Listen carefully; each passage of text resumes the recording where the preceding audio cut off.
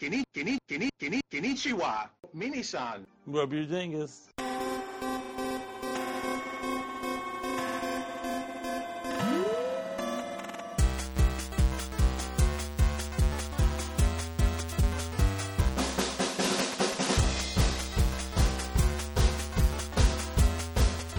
Hello and welcome to Famicast 21, your Famicast for February 2013. I'm your host, Danny Bivens, and today I'm joined by Mr. Minoru Yamaizumi. Konnichiwa, Mini-san. Konnichiwa. And from the other side of the planet, Mr. Nintendon is joining us as well. Don't stop believing. Oh man, I was hoping you'd come up with a different song. Why? Well, hey, I'm just thinking, I don't know, I want to hear your voice singing all sorts of different songs. Maybe that's just me.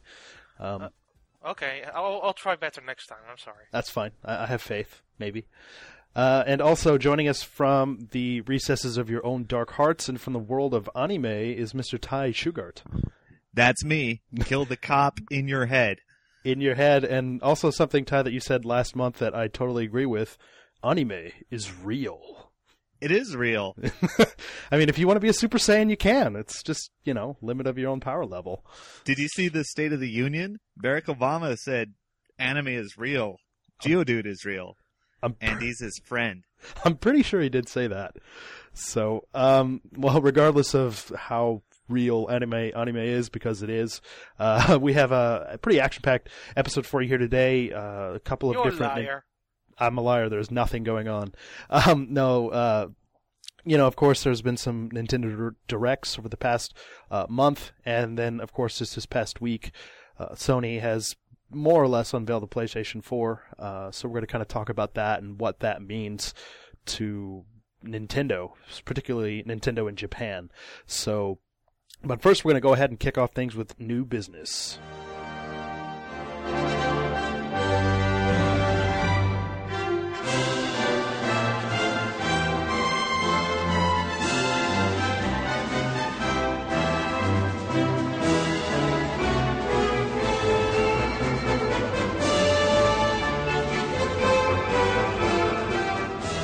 All right, and I'm going to go ahead and kick us off here with new business. I've been playing a couple of different things, but one thing I really wanted to talk about is Dragon Quest VII.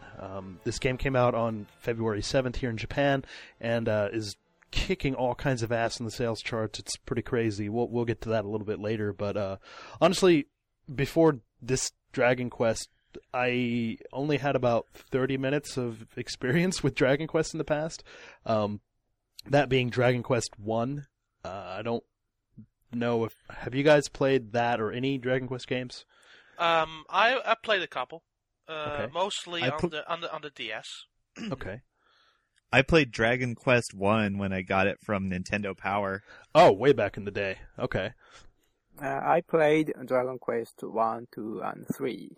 Okay. None of the Super Famicom stuff or DS stuff? The original ones. Okay. Cool. Well, like I said, this is my first Dragon Quest. I really, from my experience with Dragon Quest 1, this is like, I played this like 12 years ago, so I was thinking, oh man, it's kind of archaic and old school, almost to a fault, in my opinion. So I didn't really enjoy it, and I quit playing after, like I said, 30 minutes. But with this, it's a really nice update. I'd never played the PlayStation version of Dragon Quest VII, though I remember when it did come out, I had seen it in stores, and I was thinking, holy shit, maybe I should buy this, but, I never did. But from what I can tell, and maybe, Don, you can correct me if I'm wrong with this assumption, but from what it looks like, Dragon Quest VII looks like it's running off of Dragon Quest Terry's Wonderland engine, more or less? Yeah, that's correct, yeah. Yeah, because it makes perfect sense. Dragon Quest Terry's Wonderland being the other Dragon Quest game that's available on the 3DS, came out last May. But yeah, this is a really, really cool game. I've played it for about 10 hours or so right now. One of the, I guess you can say, downsides to at least the start of the game is that the pacing is kind of poor. And one of the things... that was the problem with Dragon Quest VII a bit in general. Yeah, and I remember reading some stuff from the developers. What they had envisioned for this version of the game is to kind of make it a little bit more accessible, make it a little bit more better paced, and just kind of a smoother experience overall. I've heard people say in Dragon Quest VII on the PlayStation 1 that it could take up to like somewhere between 3 to 5 hours just to get to like the first battle of the game. Did they improve that on the 3DS game? Well, it took me 3 hours. So at least the minimal. I've heard from many people that it was 5 hours than 3. Yeah, and I mean, I'm doing this in Japanese, so obviously I could read English a lot faster than I can Japanese. So I mean, that might have something to do with it too. So maybe a typical Japanese player can get there in like 2 hours or something. But yeah, I mean, it is pretty old school, but I do like a lot of the things that they're doing with the game. Of course, with the battle system, it's pretty straightforward. A lot of it's first-person based when you're choosing the monsters you want to fight and stuff like that. But whenever you go into the battle animations, the camera kind of pans out a little bit, and you can see the character models swinging at the creatures and stuff like that. Having not played Dragon Quest IX or any Dragon Quest for that matter, like I said, Don, did you play Dragon Quest IX? Yeah, I did. Yeah. How does the battle system work in that? Is it similar to what I just said, or? Oh yeah, that's a mod on the Dragon Quest table. Okay, cool. So yeah, so I like that a lot because the old school Dragon Quest, it's just limitations of the technology and stuff, they couldn't really do that kind of stuff. So it's kind of cool to see. From what I've played so far too, I think the story's cool. The characters are pretty likable. Kiefer, who is essentially basically one of your best friends in the game. He's like this prince, and I don't know, he just kind of has this taste for adventure and kind of just drags you along into it pretty much. And with you and your friend Mary Bell, you guys kind of go throughout and get into all kinds of mischief and start really turning this world upside down almost. I don't know how much. I don't want to give away too many spoilers, but one of the main things about the game, it's kind of like time travel.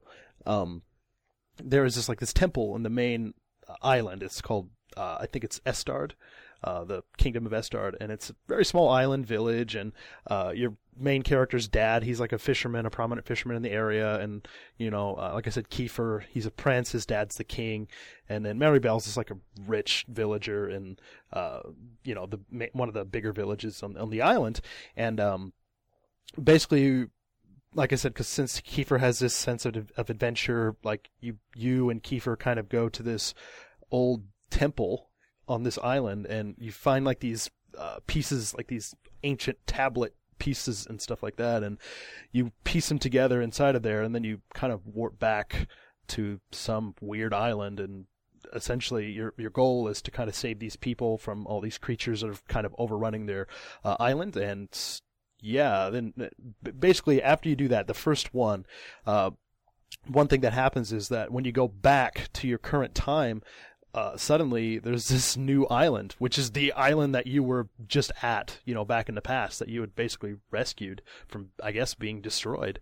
And yeah, so it's kind of cool. And then everyone in the game world is kind of talking about oh my god, how the hell did that get there? And your characters are not really talking to the important people. They're just kind of talking to I guess other people that are interested. There's these two old dudes, and they're like, really? Did you guys really do that? And I don't know, but it's pretty interesting, and I'm really enjoying it so far. Okay. So yeah. Does this make you interested in other Dragon Quest games? Definitely, it really does. And yeah, since I've been playing this, I've been looking at the DS ones that it came out, and I was thinking about picking them up. There are also some fantastic spin-off ones. I would also recommend, if you are interested in Dragon Quest games in general, take a look at the Rocket Slime series. There's one for the 3DS that's only available in Japan, and I heard pretty good things about it.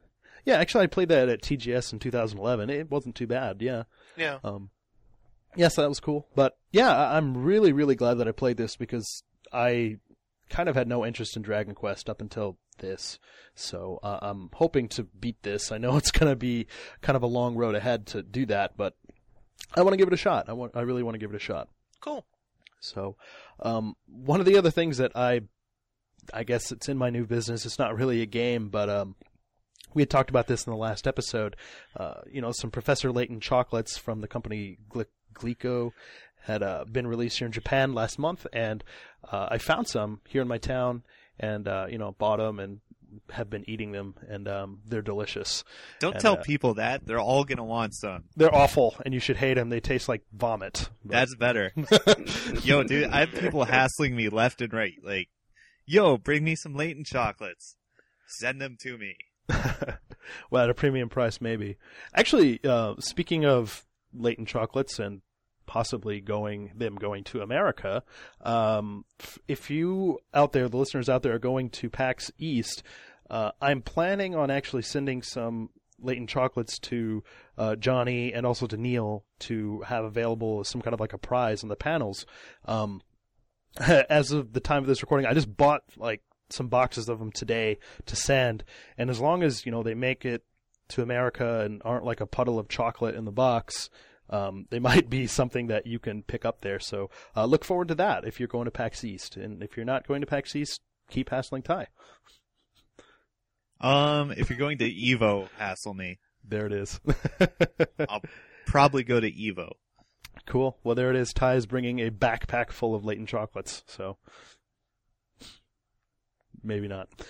Anyways, so that's really all my new business. Not really anything too crazy, but yeah. This month wasn't that big anyway, so. Yeah. And then too, later on, well, right now, it's kind of like the tail end of February, but Layton's coming out. Layton 6 is coming out at the end of the month. Still not sure if I'm going to buy that or not, but I'm thinking about it. I am freaking on board for Layton 6. Cool. All right, well, that's going to do it for me, so let's go ahead and move on to the next guy.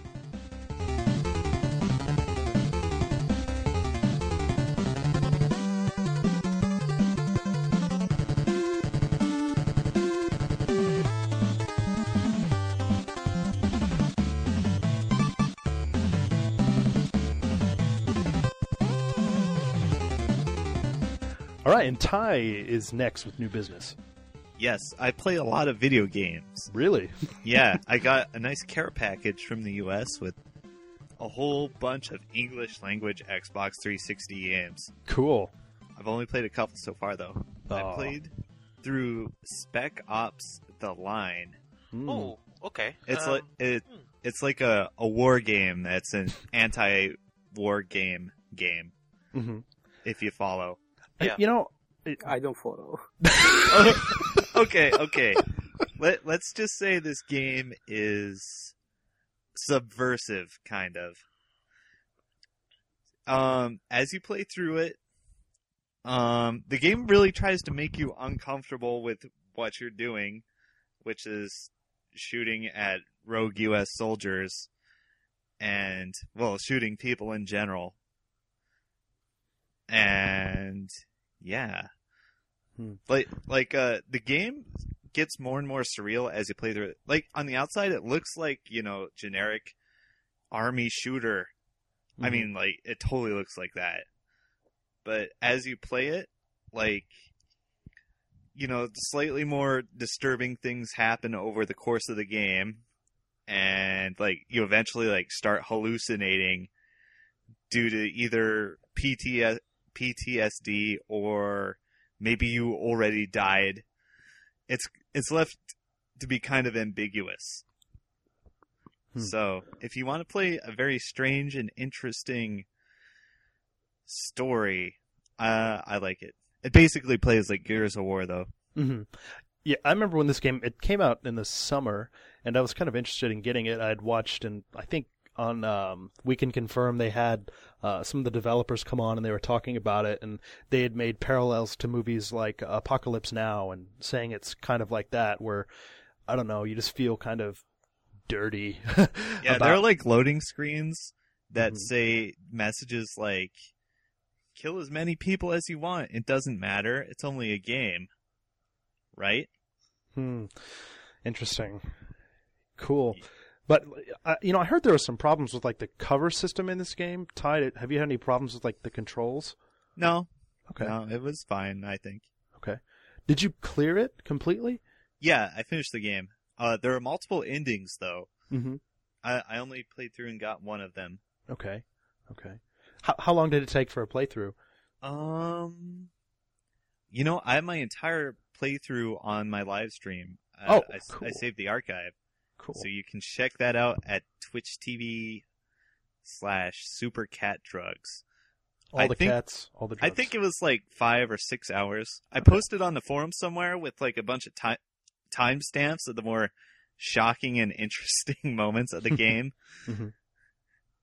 There were some things that made me laugh and kind of recoil in horror too. like the guy you play as gradually gets more and more unhinged as the game goes by. Mm-hmm. Like it kind of has like an execution thing, like Gears of War, where you go up to like a downed opponent and finish them off, and like the first thing I did was stomp on a U.S. soldier's neck until he dies. Jesus, I was gonna say like curb stomps. And, yes, yeah, and then it just goes downhill from there. God, I mean, when you think about crushing alien faces in Gears of War, you don't really think much about it. I mean, even in Call of Duty, which is obviously super violent, I mean, you don't really have, as far as I know, options to just smash somebody's skull in. Yeah, so that's kind of messed up. But yeah, I think I like the idea of these kind of games coming out where it's not just, a shooter for shooter's sake. It's something a little bit more than that. At least that's what the developers are trying to do. Yeah. I appreciate that. My stream archive is 2 parts. Mm-hmm. The second part, the most infamous scene in the game, is kind of close to the beginning of the second part. Mm-hmm. So you might want to check that out. Okay. Would you recommend the game? If I would say maybe. If you're interested in an interesting story and just something kind of subversive that isn't usually done, I would say check it out. Okay. Or if you can find it for $20, I would say get it for sure. That's what I'm thinking. I may wait for it if it's very cheap and then pick it up. Well, I do see that the PC version is $15. Oh, yeah. I mean, $15 for a pretty interesting story. I mean, there's a multiplayer mode. I haven't tried it yet. Uh-huh. But, even the game developers, like the main writer said, why is there a multiplayer mode? It's totally goes against the message of the game. Mm-hmm. Mm-hmm. Yeah. Yeah, crap. I'm looking on Amazon right now, and like I said, the PC download version of it's $15, but I don't know if they just stopped printing this or what, because it's still $60 for PS3 and 360. So yeah, on Amazon. What to tell you. So I played some other games. Cool. I played a little Skyrim. Don't have an opinion on that yet. Skullgirls came out in Japan. Got a Japanese release, finally. Right on. They announced it 7 days before it came out. Yeah, on Valentine's Day. Cool. And I believe it is the #1 selling PSN game for that week. Wow, cool. Yeah. I got to play it at the last tournament I went to. There wasn't a tournament for it, but I got to mingle with some Japanese players that play it and played a bunch of guys online. Good times. There was also a little blurb about it in Famitsu. Mm-hmm. Probably still the newest one or last week's. You mean okay. Well, you might consider checking that out. Cool. If you can. Yeah. I mean, to those of you in Japan. Or you can just Google up the scanned page. It's like a quarter page. Mm-hmm. It says the game is moe. I don't really agree, but okay. It's a good game.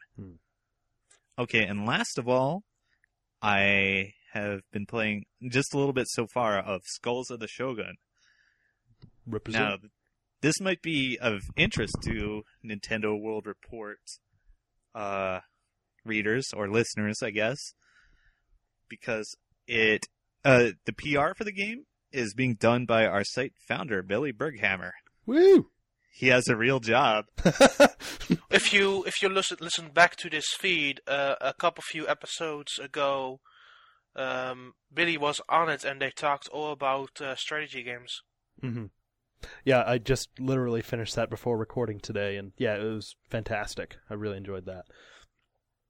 Right on. Yeah, I played like just a few missions so far. Mm-hmm. It's very funny. Mm-hmm. It does have a very twisted sense of humor. I mean, the game looks very cartoonish. It is very cartoonish. And there is an amazing launch trailer for the game that is really funny, slightly edgy, very campy. I urge you to check it out. Cool. Yeah, like I said, from what I heard about this in that podcast, I mean, it just sounded like an easier, more approachable way to, strategy games. Something that even a guy like me could even try to do, because strategy games, with the exception of maybe something like the recently released Fire Emblem Awakening and the West, and then hey, we're a Japanese podcast. It came out last year. God damn it! I specified the West, but it's. You typically think, oh man, I'm going to be playing this for hours and hours, just this one battle, and then I'm going to fucking die and want to just really go and literally kill somebody. So I think with this more kind of quick action-based type of stuff, it sounds a lot more approachable. Well, you can play it cross-platform, and one of those platforms is phones. Mm-hmm. Windows phones. Well, John Lindemann will be happy. Right? So yeah, I mean, it's really simple. Well, yeah, I might play it on my Windows 8 PC. Yeah, there you go. We could probably play each other.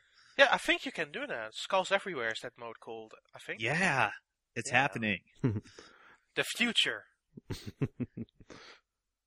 Okay, so that's everything except for my street passes.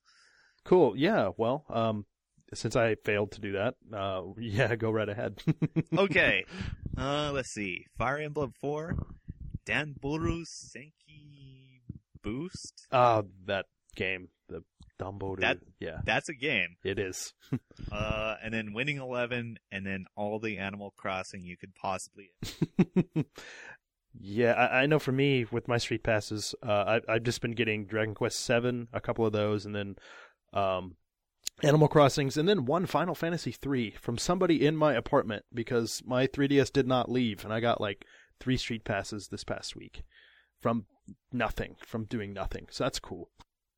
All right, man. Well, Ty, if that's all you got, we'll go ahead and move on. Well, I still play Marvel like it's my job. I just decided to exclude that this week. Okay. Well, you can always count on Ty, to have something about fighting games in probably each and every one of his segments. So, yeah. All right. So, if you're finished, man, we can go ahead and move on to the next guy. Yeah, do it.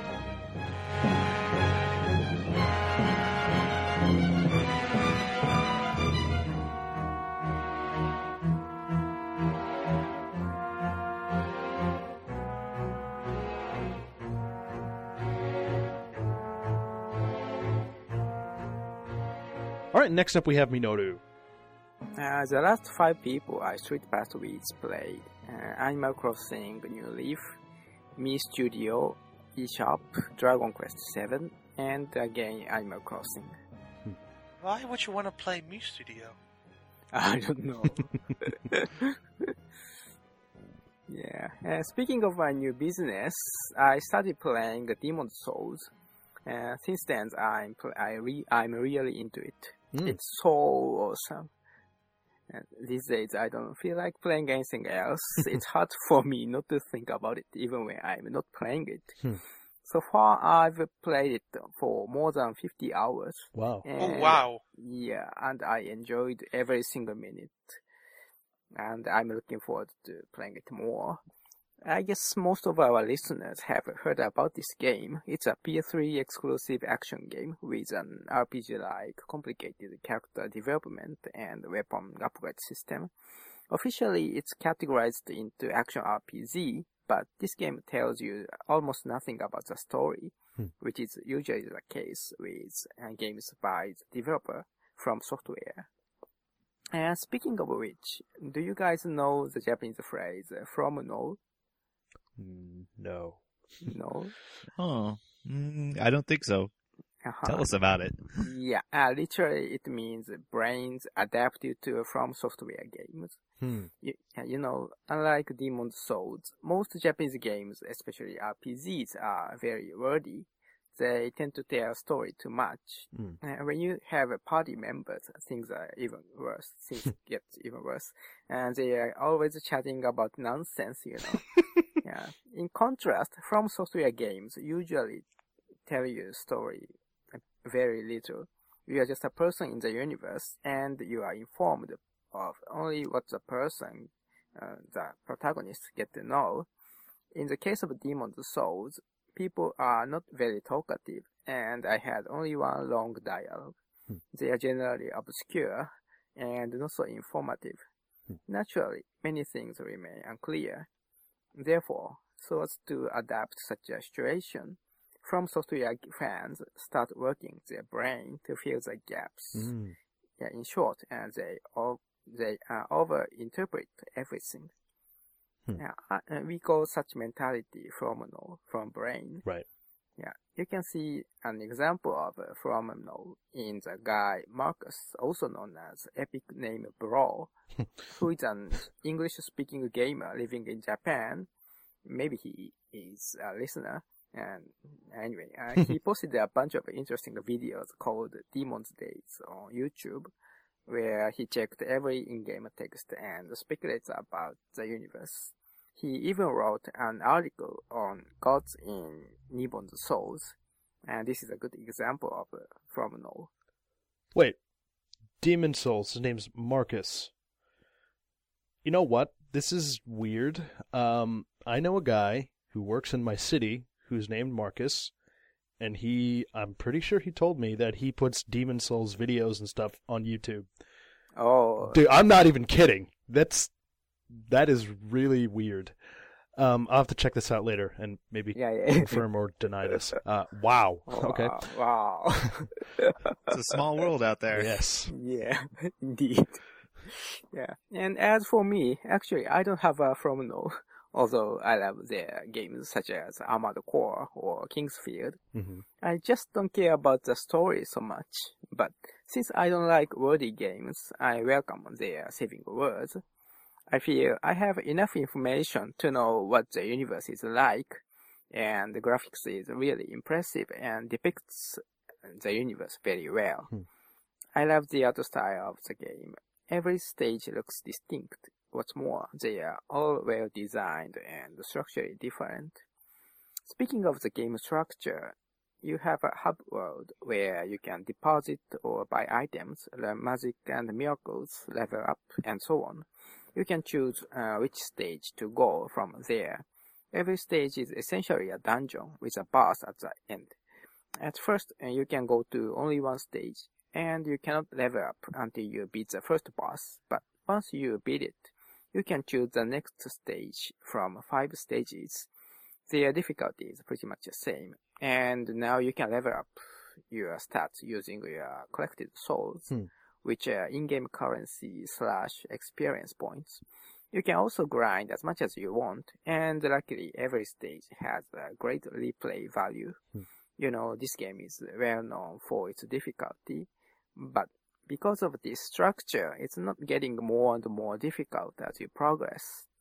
In fact, I feel it's getting easier little by little. You shouldn't give up soon, however difficult it is at first. And there's always some way to go through difficult points easily, but the game almost never tells you what it is. So I really recommend seeing online wikis, walkthroughs, FAQs, and stuff like that soon after you get stuck. I also recommend checking multiple references because this game has so much obscure stuff that any single reference cannot cover all of it. But at the same time, never spoil the game by checking them before you play the stage. The first play on site is extremely thrilling. It's quite an adventure, and this is what has been attracting me most. So these days I'm not playing with Wii U, but my gamepad isn't collecting dust. In fact, I use it every day. I referred to 4 or 5 Demon Souls wikis simultaneously using the gamepad while playing with PS3. And the browser works really well. And these days, in the discussion of Wii U, especially Zombie U and Miiverse, I often heard Demon Souls and Dark Souls mentioned. And that's one of the reasons I first tried it. First, I got interested in its online stuff. Its online component is multifaceted. Some of it is asynchronous and global. The other part is synchronous and local. I mean, player to player. And it also has an online leaderboard. I've played synchronous multiplayer only a couple of times, so I'm not going to talk about it here. But it seems still many players are playing it. Regarding asynchronous online component, it consists of 3. First, you can see other players' phantoms walking and fighting against enemies around you just for a couple of seconds. It's just cool and adds some atmosphere. Second, you see bloodstains on the ground. When you touch them, a red phantom appears, and you can see how this player died there. And they may help you to notice pitfalls or ambush, which this game has a hell of a lot of. Yeah. Oh, and that's a pretty cute feature. Yeah. Cute. Yes, it is. Yeah, and last but not the least, you can leave a short pre-programmed messages on the ground and read other players. Some of them are hints like enemies incoming are weak against fire, or don't miss a treasure over there. Some of them are just jokes, greetings, or notices to a spectacle. You can quote-unquote recommend other players' messages. And if other players recommend your message, you regain your health to the maximum. There's an important difference from Miiverse and this. In this game, you can pin down your message at a particular place in the field. Otherwise, most messages like "be careful about such and such" wouldn't make sense at all. I don't think we can do a similar thing via Miiverse, so it may be more integrated and advanced than Miiverse, although this game was released back in 2009. It holds up really well. I really recommend all PS3 owners trying it before its online service discontinue. I heard in the West and the digital version was released last month. It's only about $20, which is a steal. It's my highest recommendation. That's my new business. Cool. With Demon Souls, the message you see, for example, in Zombie U, those were inspired from Demon Souls. Yeah, I think so.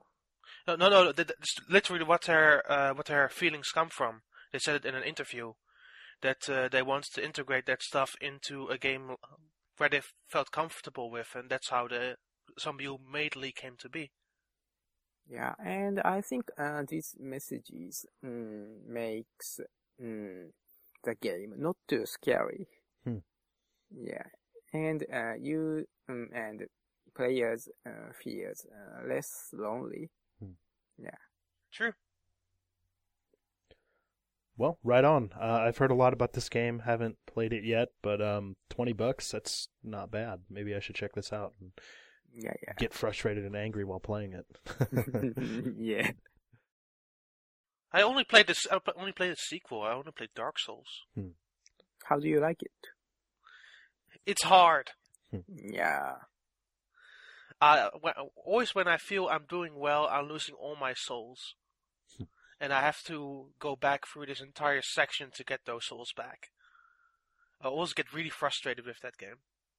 Yeah. And that point is also copycatted by Zombie U. True. All right, Minoru, is that all you got for us today, man? Yes. All right, so we're going to go ahead and wrap up New Business with Don here in just a couple seconds.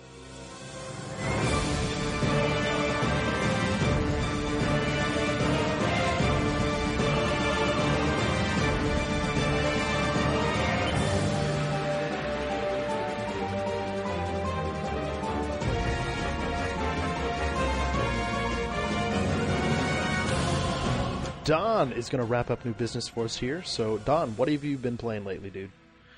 So first, I want to talk about some Street Pass. I found some new Street Passes. Let's hear it.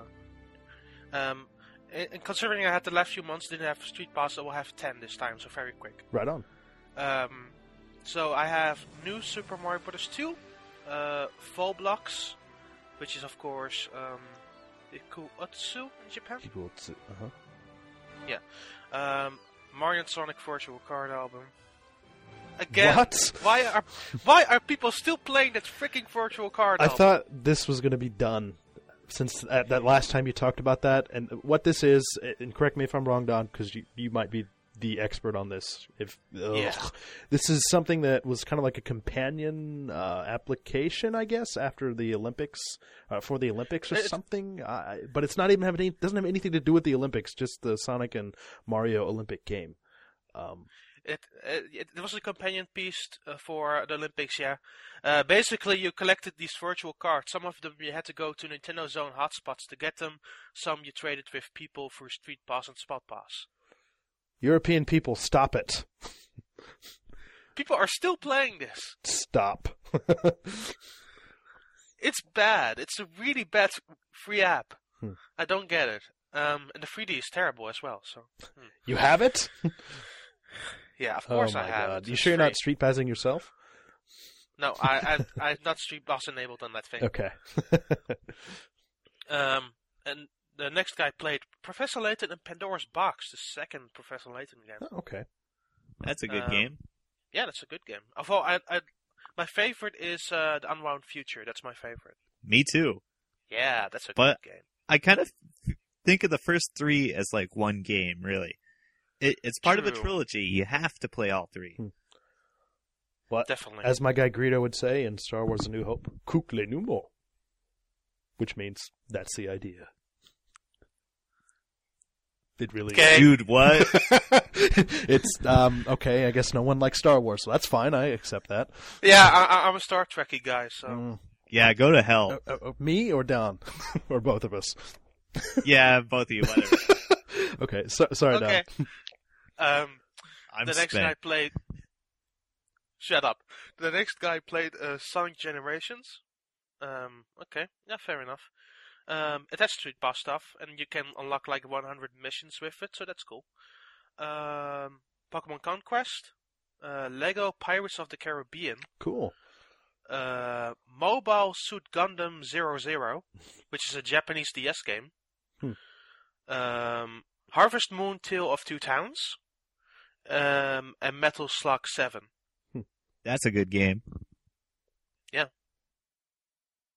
So those are the 10 Street Passes I recently witnessed. Cool. So on to what I've played, well, this month. I played two things mostly and not much else because it's a very slow month. First of all, I played the English version of Fire Emblem Awakening. I talked about it a bit with Scott and Neil in a recent connectivity episode. Mm-hmm. But for me, it is interesting how the Japanese version compares to the North American one, because they really changed up how the localization is handled. Some of the jokes are completely different from the Japanese to the English version. And it's more tailored to the Western, or in this sense, the North American audience. And, I'm pretty sure you know this, Don, but, I mean, it kind of makes sense, because 8.4, were basically the guys behind the localization, and as far as I know, all those guys are, or at least most of them are Americans. So I mean, it makes sense, and they're really funny guys too. Obviously you guys probably listen to the podcast too, 8.4 Play. It's great, and those guys are just a lot of fun. I think I've sent Mark a tweet about how I like the localization of Fire Emblem Awakening. Mm-hmm. I think so, or maybe I'm misremembering it. No, I did. So one of the things that really shines in both the Japanese and English versions for me is how the support conversations are done, because basically you can do something that I like to call Fire Emblem shipping. Okay. So you can basically hook up two different characters and have them fall in love with each other. Okay. Or become best friends if they're both from the same gender. So went very predictable with my North American release. I went a bit wild with the Japanese one and tried to hook up characters that didn't make sense. I mean, I chose at the beginning like for a female avatar just because I wanted the main guy, Chrome, to be my lover. So I'm a weird person. Congratulations. In this one, thank you. I was very happy. And I put like 100 hours into that. With the North American version, I wanted to more concentrate on what the conversations foretold. Like, what would happen if these two characters get to know each other a little bit better? And the results were very interesting. Like, I chose this time a male avatar and went with Cornelia, who is a Pegasus rider. And we started talking, and everybody in her colony calls her as an insult a genius because she always figures out plans, but nobody really likes her. So my avatar starts calling her a genius, and she doesn't like it. And further on, you get to know like a darker side of her, which make the conversation stuff and the support stuff actually really worthwhile to do. And at the end, I just decided to go for the S rank and let each other fall in love, which was a very nice scene. Also kind of heartfelt. So what I found interesting about the North American version is how well the emotions translate to a North American audience. It's not only that they just changed up jokes or made the feel for a North American audience better. They kept how heartfelt it and interesting it was from the Japanese release. And for me, that's actually the most important thing. The story is also very well translated. I find the sound bits in the American version a bit annoying. I found them a less bit annoying in the Japanese one, but I can mostly just deal with it. It's perfectly acceptable. Although I could change to the Japanese voice clips if I wanted to, because the American version does feature that.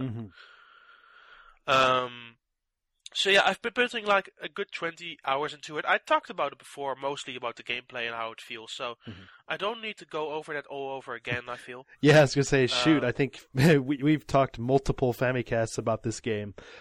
So yeah, if you really want to hear, I guess, more about Don delving into this, I mean, I think maybe last year around May, April, maybe even June, talking about it a lot, and it's some really good stuff.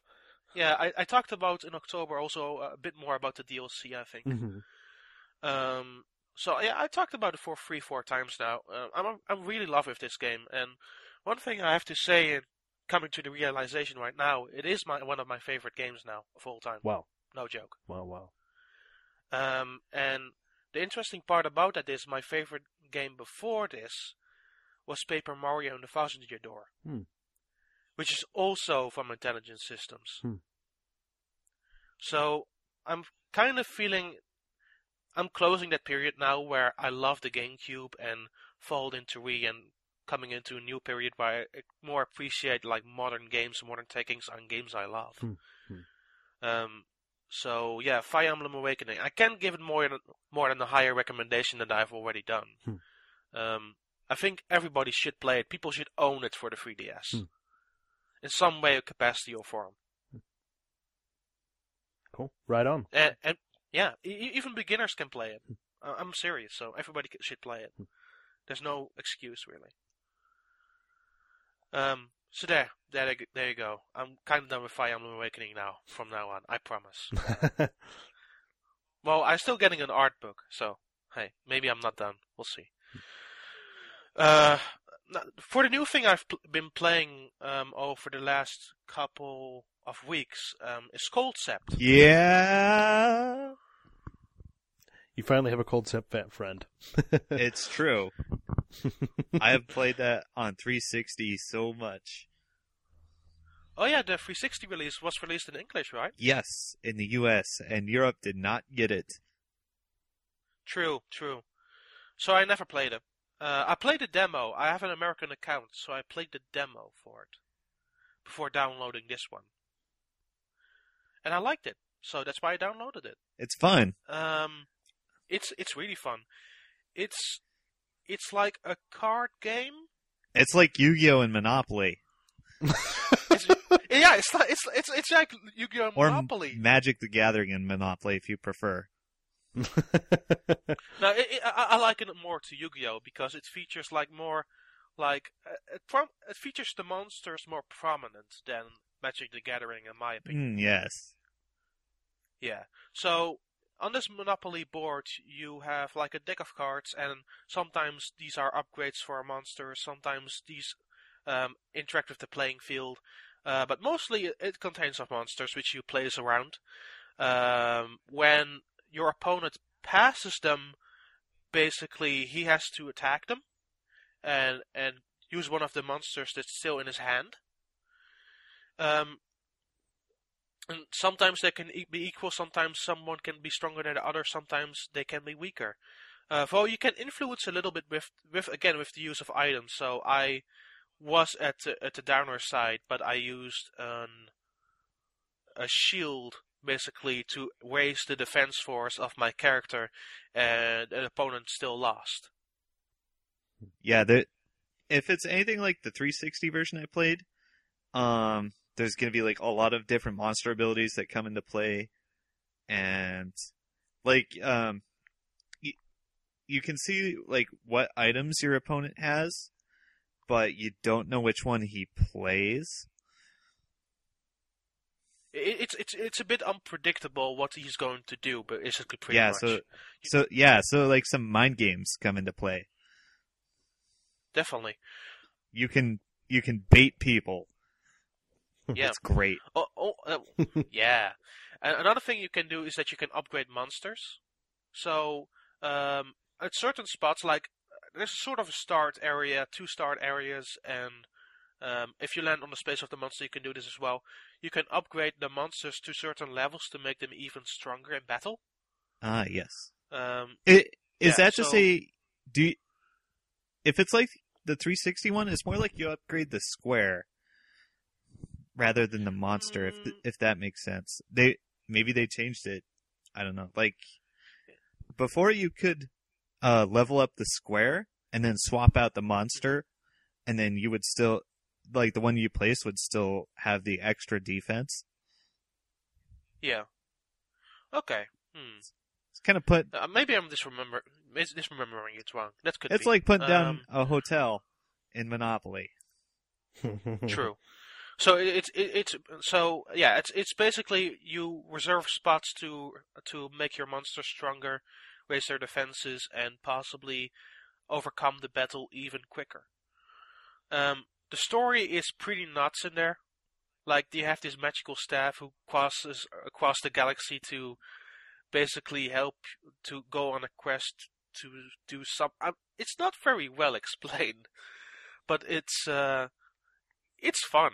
I really like it as a strategy game. It's really enjoyable. Yeah, that's how I felt about the 360 one.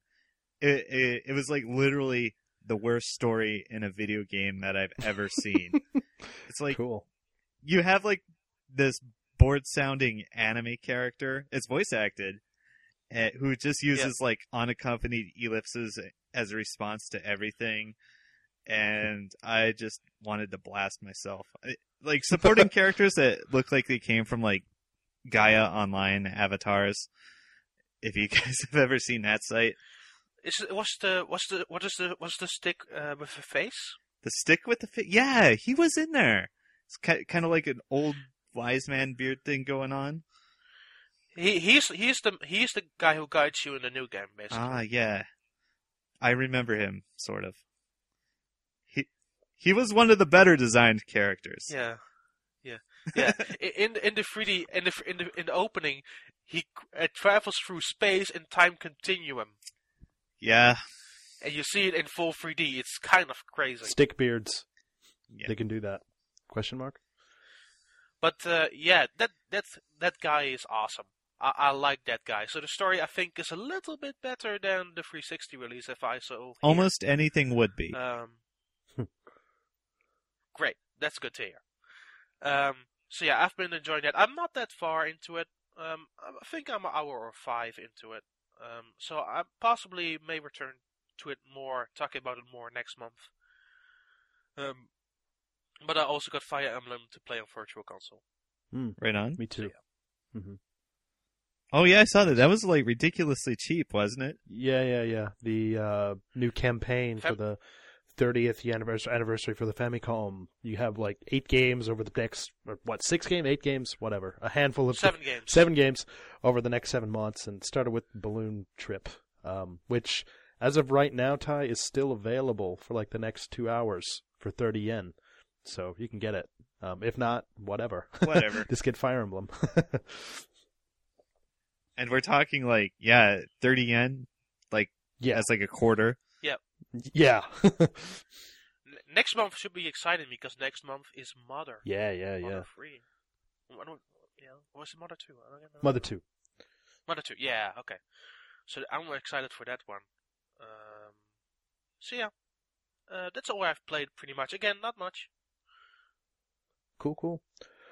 All right, well, with that, we're going to go ahead and move on to the news. We got quite a bit of stuff to talk about, so we're going to go ahead and do that right now.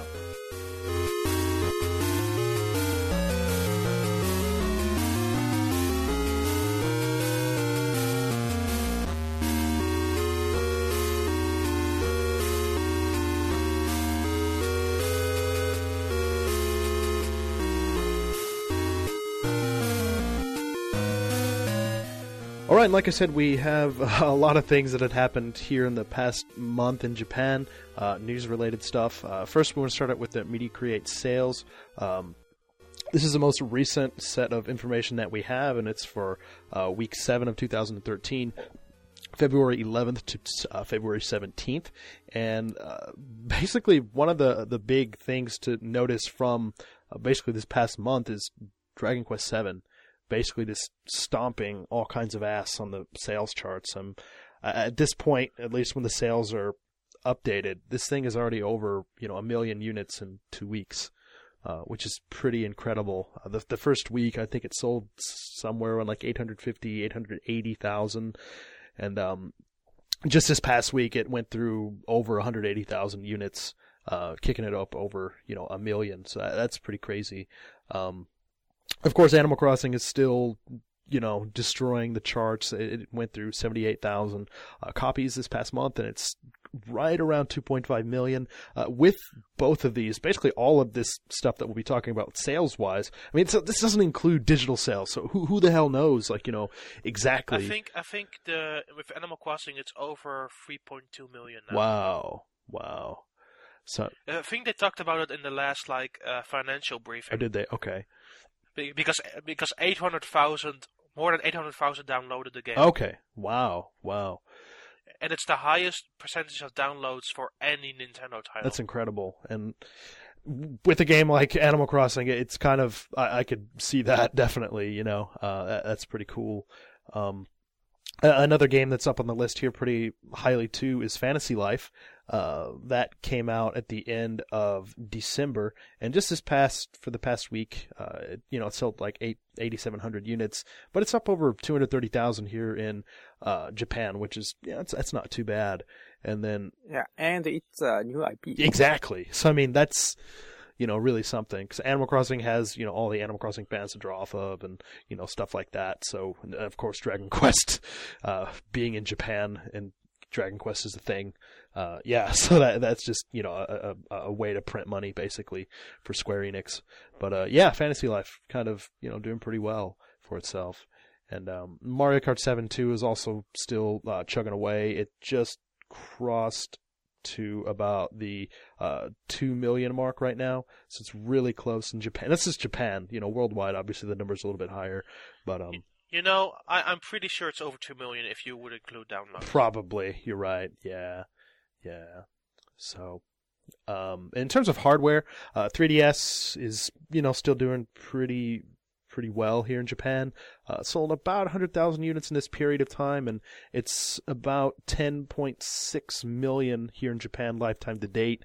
As we talked about last month, I believe, that's over the lifetime to date for the PS3 in Japan, which is like just over 9 million, which is kind of crazy to think. Wii U, not doing so hot anywhere right now. Sold about 10,000 units. And let's be very real here. There's no software coming out. Exactly. So I mean, I guess we could talk about this now. So, well, first, right now in Japan, Wii U is sitting at about 780,000 units sold.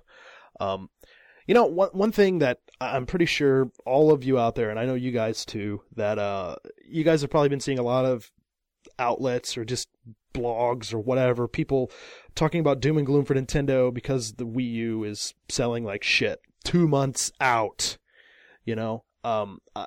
I find it ridiculous when I hear, I read some kind of a blog and some guy was saying like, yeah, Nintendo just really needs to just throw in the towel. They're obviously finished. And it's like, what the fuck are you talking about? Well, first of all, Nintendo has like this almost literally a mountain of cash somewhere underneath the Nintendo headquarters that Iwata swims in daily. And yeah. I mean, that's one thing. And then two, I mean, obviously we're 2 months in. If it's still looking this shitty in the fall, there's some fucking problems. But as it stands right now, no, that is just not the case. I don't know what you guys think about this, but I think Nintendo can afford to flop several consoles before they throw in the towel. Indeed. That's about it. Mm-hmm. Okay. One thing, one of the most ridiculous things I have this month, and I will not call out the person or the outlet, but the most ridiculous thing I have seen in this last month or so is an article where it states that the press was wrong about how the Wii U is a beautiful console because it's not selling well. I think you could go ahead and call out whoever said that. I'm not going to do that. Because I'm not the one who would start such a war. I am. But that's great for you, but I'm not that's such a type of person. But I think it's incredibly dumb to say such a thing. Because I still feel there's potential in the Wii U. I still think that the games that could come out for it could be very interesting and could use the features of the system well. And just because the console is well made and it has well implemented features, doesn't mean that is why the press should be wrong. We should just be angry that there is no software out there to support this good console. Mm-hmm. And next month will be different. I mean, Europe and America will get Lego City Undercover, and they will get Monster Hunter. Japan will get Game & Wario. Maybe something else, I don't know. Need for Speed Most Wanted seems good. But March will be the point where it will actually pump out software. So from that point it will be more interesting to view on how the Wii U will sell. Now is not really the time, because nothing is supporting the system. Like, this month alone, we had a delay of Rayman Legends. One of the most important marquee titles of the Wii U. And yeah, that's really shit. But you know what? Nintendo should have done better with their software releases. Because every single game they've promised for the launch window has dropped outside of the launch window. Went over. Yeah. Historically, I think it's kind of similar with what happened with the GameCube and the Wii. Yeah. Like, they were kind of short on awesome games, like, I don't know, until Smash Brothers came out, which was, months later for both systems. With the Wii, I don't agree, because we had still a few awesome games between there, because Smash Bros. Came out way later. Yeah, I know. But with the GameCube, I do see it. I would liken it more to the situation of the 3DS. Where everything seems doom and gloom right now, but maybe down the line when games similar to Mario Kart 7 and New Super Mario 3D Land come out, everybody will be like, oh my god, I love the Wii U. Well, I think with 3DS it was even a little bit more dire, because this type of talk was happening, about 5 or 6 months after the system had launched, and it was looking kind of bad. I mean, I think Ty makes a good analogy there with, Wii and GameCube, because, I mean, GameCube had a pretty good launch. Smash Brothers came out like early December, Pikmin, they had some pretty good titles out up front, and then it just there wasn't really anything until basically, and for the GameCube, until around like Eternal Darkness, like the summer of 2002. And then, there were some other cool games. Animal Crossing came out, Super Mario Sunshine, then Metroid. I mean, then, just really kind of to, take its, really kind of go places. Wii's kind of the same thing. I mean, had a relatively strong launch. Zelda, Wii Sports, and then basically after that you had WarioWare, and that was almost really it. And then you had, later in 2007, you had Super Mario Galaxy, which is freaking amazing, Yeah. And then basically early 2008, Smash Brothers. So, I mean, things just kind of came together. So, What I think people should be angry about, and rightfully so, is that Nintendo has not learned. Yeah. And we talked about it before the Wii U came out. We talked about it, possibly Nintendo should have learned, right? We talked about it before the E3 episode. And as it turns out, they haven't learned. And that is the thing that people should be angry about, and that's the sole reason people should be angry for the Wii U. Because the Wii U is an awesome system, and Nintendo should really care more about delivering software in a timely manner for that system. We haven't heard much from you, man. Like, what do you think about all this stuff, man? All these, I guess, obviously, yeah, this is a Nintendo focused podcast, so we're a little bit biased. but I mean, come on, this is fucking ridiculous. I don't. What do you think, man? Yeah, I agree. Yeah, but personally, I have a multi-system owner, so actually, I don't care. Yeah. To be honest, man, I'm not biased, except in that I pretty much hate Nintendo now. I'm the designated hater from now on, and I just gotta say, like, once Nintendo gets out, like, a Smash Brothers and a Zelda, like, nobody's gonna care. They're gonna make infinite free money forever, no matter how bad they are. Yeah, yeah, that's true. Well, they also need to learn a few lessons more concerning their marketing. Like... Because we haven't seen marketing for the Wii U, pretty much. And the value proposition to, like, the general consumer has become harder over the last couple of years. And the initial message, especially the one in North America, wasn't that strong for Wii U. Okay.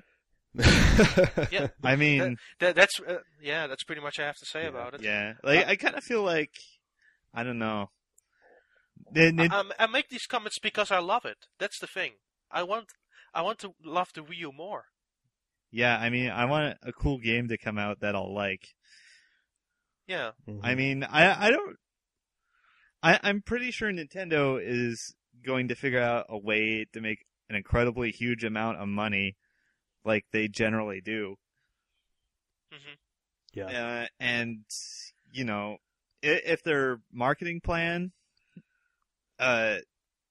doesn't include making a lot of money right now, just later, I mean, that's fine for them. Okay, yeah. I mean, because, God, and in multi-platform podcasts that I listened to, they were kind of talking about, like, this type of thing where Nintendo's bleeding money, it's all over, Nintendo never bleeds money. They posted losses, like twice ever in, like, the 30 years they've been making video games. Exactly. And that's one thing that a lot of podcasts and stuff like that don't, when they're talking about this topic, they don't talk about that. They just look at what's happening right now. And yeah, it looks kind of shitty if you're just looking at it right now. But if you look at the long run and basically even look at Nintendo's history, this isn't going to be a problem. And yeah. I mean, like, Nintendo may be often terrible at, like, making stuff that appeals to me, but they're never terrible at making money. Yes. That's very true. It's very true. I think the value where we can see the proposition of Wii U is by June, because most of the games that were promised for launch window will be out by then. And I think that's way more important than viewing the Wii U as it is right now. Yeah, I think so too. Cool. Well, that's kind of a good little impromptu tirade. That right there. So that was awesome. But It's happening. yes. Yeah. Well, I guess the next couple of bits of news aren't really as I guess inflammatory. I'll make them inflammatory. We could try. So here just last week, I believe, last week in Japan, as of the time of this recording, there was a Luigi Direct. Well, there's a Luigi Direct. That's bullshit! Okay, I done my inflammatory comments. Didn't happen. Yeah, it did. They should just retire Mario. Yes. Like, just make Luigi the front man. Okay, Minota's getting pissed off because he is really into Mario. No. Anyway, so yeah, Luigi Direct, they talked a lot about Luigi's Mansion 2, as it's called here in Japan, Dark Moon. It's set to come out in Japan on March 20th, which is actually 4 days before the release in North America. And Don, is there actually a release for Europe or Australia yet, or is it just April? Europe is getting it March 21st. Okay. So say roughly the same. Okay, cool. So that's coming, and then another kind of really cool little thing that popped up is Donkey Kong Country Returns is going to be coming to the 3DS. At least here in Japan for sure. It's been confirmed to be coming out here in the summer, and I'm pretty excited about that. The biggest thing about that Luigi Direct for me was Mario and Luigi 4. Mm-hmm. Which is called Dream Adventure in Japan? Something. Sure. Yeah. Mario and Luigi Dream Adventure. Yeah. That's the game I'm most excited for. Cool. Yeah, so there's some cool, kind of surprise stuff out of that. I just figured, there's going to talk about Luigi's Mansion 2 multiplayer or something. But yeah, there was some really kind of cool surprises out of there. So that was kind of cool. It's funny how nobody of us mentions Mario Golf. Oh yeah, there's that too. Yeah. Mario Golf. Mario Golf. Yeah, I'll look forward to it. Yeah. It's the problem with the for most people with the tennis game was there was no RPG stuff. I think with golf that's less needed because it's already more expensive than what tennis is all about. Yeah, it takes a lot longer to play a game of golf than it does to play a game of tennis, typically. Yeah. And if it has online, I'm totally on board. Yeah. So, this next little bit of news has nothing to do with the Luigi Direct, really, but how about Ty? Do you want to read that for us, man? Dragon Quest X? Yes, I would love to. More than anything. Okay. Okay. Dragon Quest X is coming out on the Wii U on March 30th in Japan. There's a special Wii U premium set bundle coming as well, packaged with a copy of the game, a Wii U Pro controller. It's black. 1,000 yen Nintendo prepaid card, and an item code for 5 of the in-game item Chou Genki Dama, or Super Energy Ball, if you will. The console set costs 42,000 yen, and the standalone game, both digital and physical copy, costs 6,980 yen. That's less than 7,000. It should be noted that, per comments from Yosuke Saito at the Dragon Quest Direct back in December, owners of the Wii version of the game will receive half off of the Wii U version. Yeah, so that's... Real talk. Yeah, so that's kind of cool. New Dragon Quest console bundle. It's really similar to the Wii console bundle that came out back in August, basically with all the same stuff, just Wii related. So yeah, it's cool. But, the Wii version was a hell of a lot cheaper. So... I might buy this. Yeah, with my newfound love, I guess, for Dragon Quest, I thought about it, but then I'm thinking, I don't know if I want to pay every month to play. That's the only thing for me. You can pay when you play. I guess I could, but I don't know. Not even just for Dragon Quest, just in general, like the pay to play method for online gaming is just something that has never ever appealed to me. So. But at any rate, yeah, so that's that. Yes. So we have a couple of other actually a big bit here. As many of you know, there was a Nintendo Direct as of the time of the recording. It was just yesterday, right? Day before yesterday. Yesterday. Yeah. Losing my mind here. Even I watched it. Awesome. Cool. Well, I'm pretty sure all of us here had watched it. And so we're going to kind of hit some of the main points of the event here. And Minoru, would you mind starting us off? Okay. Tomodachi Collection, 新生活 or New Life. Nintendo Direct opened with Iwata coming into a Nintendo-themed room filled with arcade cabinets, Famicom and NES cartridges, and a big Game Boy. After the introduction, the Nintendo president talked about the original version and made it unique.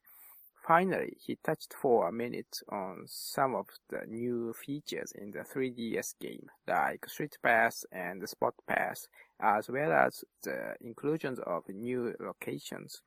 There are also more things collectively done as a group of me. Cool. Yeah, I really like the kind of the introduction to the whole Nintendo Direct was basically Iwata in this Tomodachi Collection form complete with the computerized voice, which I thought that was great. And it was really cool getting to see these little rooms just filled with like all this Nintendo stuff. So that was really cool. I'm not so sure I'm going to pick this game up, but I thought the presentation was cool. Heck yes, you should. Heck yes, you should pick up Tomodachi Collection. I love the original DS game. It's like the social elements of Animal Crossing mixed with bizarre moments.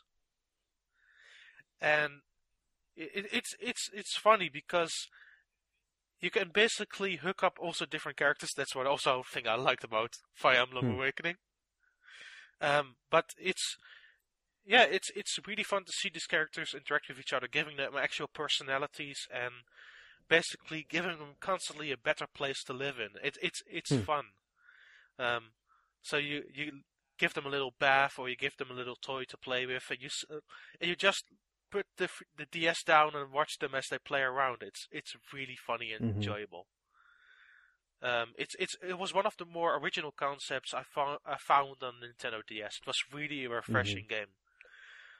So I am really excited, especially now that it has Spot Pass and Street Pass enabled, because the options with that are kind of endless. And this is coming to Japan on April 18th. It's going to run 4,800 yen for either the digital or physical version. So, yeah. Yeah, I'm just going to download it digitally. Yeah. Cool. Yeah. All right, Don. Well, would you mind actually reading this next little bit of news? Heck yeah. Legend of Zelda Oracle of Ages and Oracle of Seasons are coming to Japan next week next week at the time of recording, on February 27th. Both of those games are 600 yen each, as usual with the Game Boy Color Virtual Console. You can get both games for 1,000 yen until early March. Linking system intact? Okay. I've never actually played these games, but, from hearing kind of like the chat that we had going the other day on Skype when this was happening, that this game features some kind of like link stuff with both games. Yeah, it features link functionality, which you can see more content in both games. But I wonder how that works with if you have both games on one system. Because one thing that I think the 3DS is... I know how it works on both games on one system. Okay.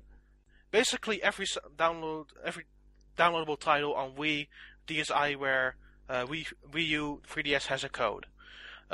This is a code that you can also find on specific retail games. Like when you enter a game, for example, Club Nintendo, it will show you its retail code, right? Okay.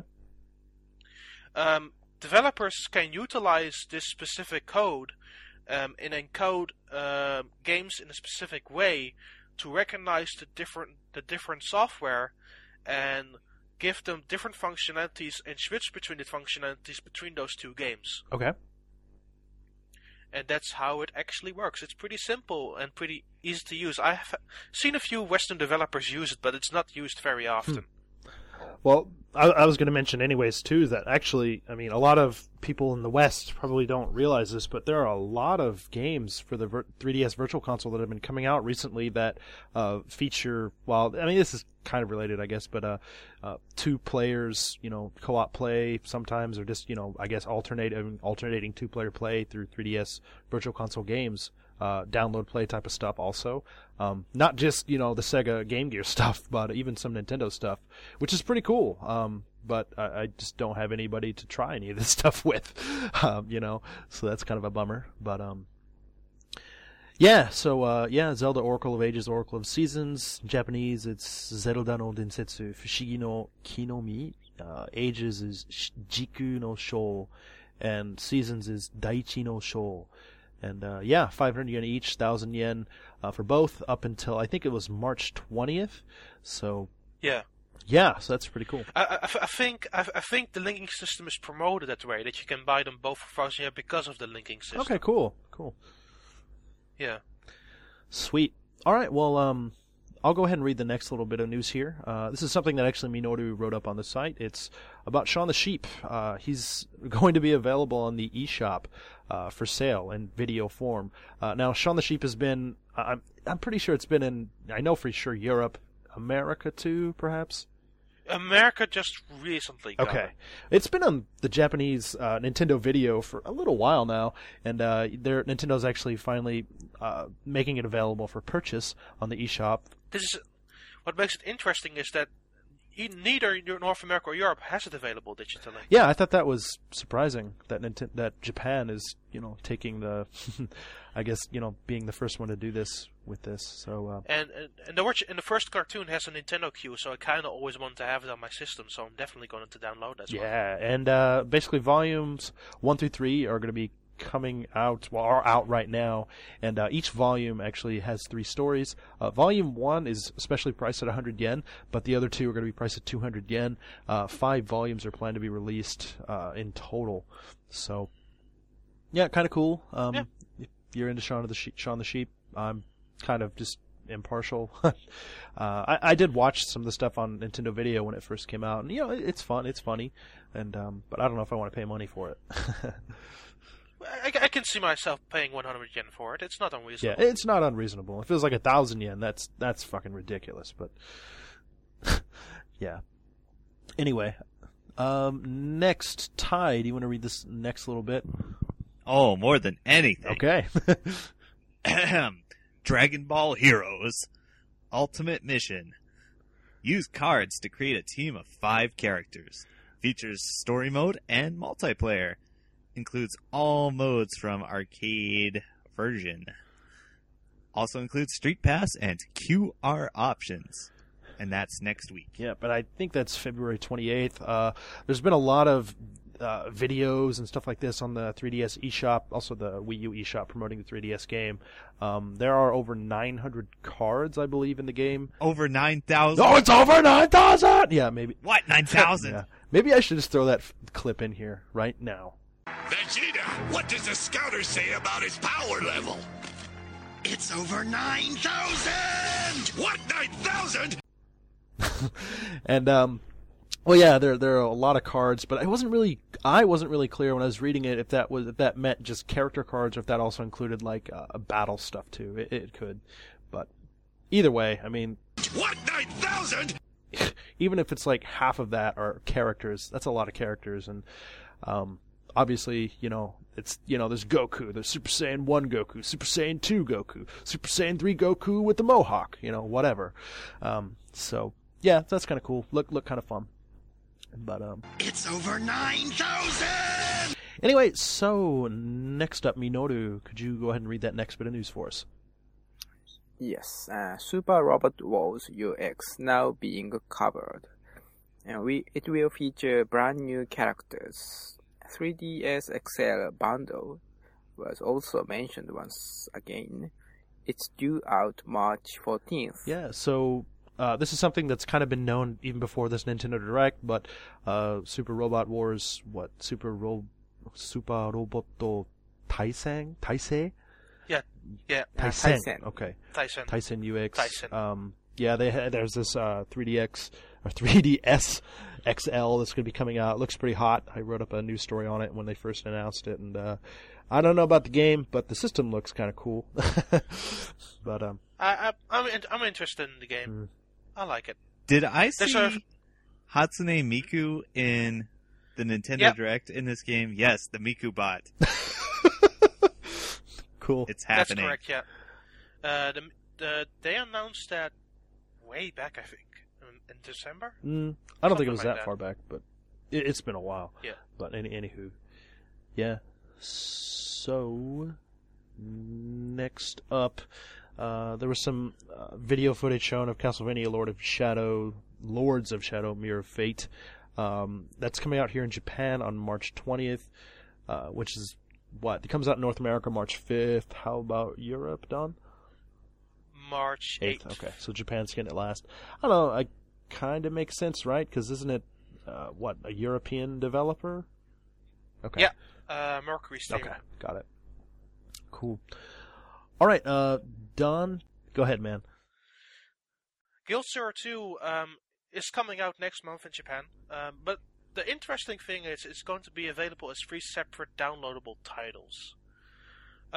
So starting March 13th, Monsters Come Out on Friday will be released. This is from My Summer Vacation maker Kazu Ayashi. It features Sota, which is the protagonist of the game, who lives in a rural town. This town has monsters suddenly coming out on Friday, and he has to figure out why this is. The second game, which comes out on March 19th, is Insect Tank, from Keiji Inafune's studio Culdcept. You fight giant ants in this tiny tank. You customize your tank's turrets and body. And there's also a multiplayer mode that supports up to 4 tank drivers. The final game is called Spaceship Demre. It's from Dragon Quest programmer and True Night developer Kazuya Asano. It's a suspense adventure game. It starts with a spaceship crash and you lost all your memory, and you have to figure out on the spaceship a way to escape. Cool. Well, I know at the Nintendo Direct they didn't actually say these dates, but yeah, that's cool. I'm really glad that these are coming out and exclusive to the eShop. No more physical versions of this. I know they didn't say anything about, obviously, because they didn't say the release date on the Nintendo Direct, but did they mention the price and what you saw, Don? No, they didn't mention the price of these titles. They might be similar to the other ones, where basically in Japan, every one of the 4 Guild 01 titles were 800 yen each, so, like $8 or $9. Okay. So, that's not too bad. And, so that's cool. Yep. Cool. All right. Next up, Ty. Could you go ahead and talk about the next little bit here? Yes. Let's see. Where were we? Shin Megami Tensei 4. Trailer being shown. Demons you own are kept and summoned from your wristband computer, just like real life. Over 400 types of demons. Collect, battle, and trade them all. Due out May 23rd. And that also has a special edition 3DS out the same day. Cool. Well, I think James Jones is kind of celebrating. He doesn't have I don't think he has a Japanese 3DS, so, but just the thought, the idea, I guess, of this. He might have one now, very soon. Maybe. Yeah. Oh, God. Cool. All right. Well, next up, one of the other big things that kind of happened at the event. Minoru, could you go ahead and tackle that for us? Sure. Moving on to Monster Hunter 4 and Monster Hunter 3 Ultimate. Users have wanted to play Monster Hunter 3 Ultimate online on 3DS, enabled through the Wii U. This is not possible, but you have to have a Wii U LAN adapter. Yeah, I guess the way that this is being implemented isn't a way that anybody wants it to be implemented, but it's just kind of like, I guess, the workaround that they have to do. I tried it yesterday with the Wii U LAN adapter. The LAN adapter doesn't freaking work on Wii U proper. You had a Wii LAN adapter and using it on the Wii U? Yeah. Okay, because I had a Wii LAN adapter. It's not here. It's back in America now. Yeah. But like what didn't work? It didn't want to connect. Oh, wonderful. But yeah, basically what you have to do if you want to play this online on your 3DS, you got to buy this special adapter to have a wired connection to the internet to your Wii U, and then after that you can download a special application from the Wii U eShop, basically one per console, and you can, as soon as you activate this application, basically you can use that to connect to the internet, kind of, to play, against other people. So I don't know. It's the future. It's the future. Kind of a janky way to do it, but I mean, okay, it's fine. Not like this is. If they had been working on this for years and this is what they came up with, that's shit. But I mean, this is kind of like an after the fact type of thing, so it's okay. I could kind of understand, but it's still ridiculous. Well, Monster Hunter 4 will have native online multiplayer, so exactly. So I mean, they're not too worried about I guess making everybody 100% happy about this, because if they want to play online, either they can do it on the Wii U natively anyway, or they can just wait till Monster Hunter 4. So. And you don't have to have Monster Hunter 3 Ultimate or Wii U version to play this. Yeah, although I think I said Monster Hunter 3 Ultimate Online on 3DS, but actually it's Monster Hunter 3G Online on 3DS. Yeah. Right. Yeah, and next up here, well, there was a Monster Hunter 4 trailer that was kind of shown off. Seemed to be some new-ish footage. Yep. Kind of. Yeah, there was a lot of colors. Yeah, a lot of colors. Yeah, a lot of different stuff. It actually looked kind of cool. A lot of spanking monsters with your swords and weapons as usual. And that's still, due out in the summer. No specifics given on that. So, I guess to kind of round it out, I'll just kind of go through this last little bit. So 3 3D movies from the presentation were available on the eShop immediately after the event. What was that for? Castlevania, Super Robot Tyson, and Professor Layton. And I've posted all of those 3 videos, a direct feed, on my channel. Cool.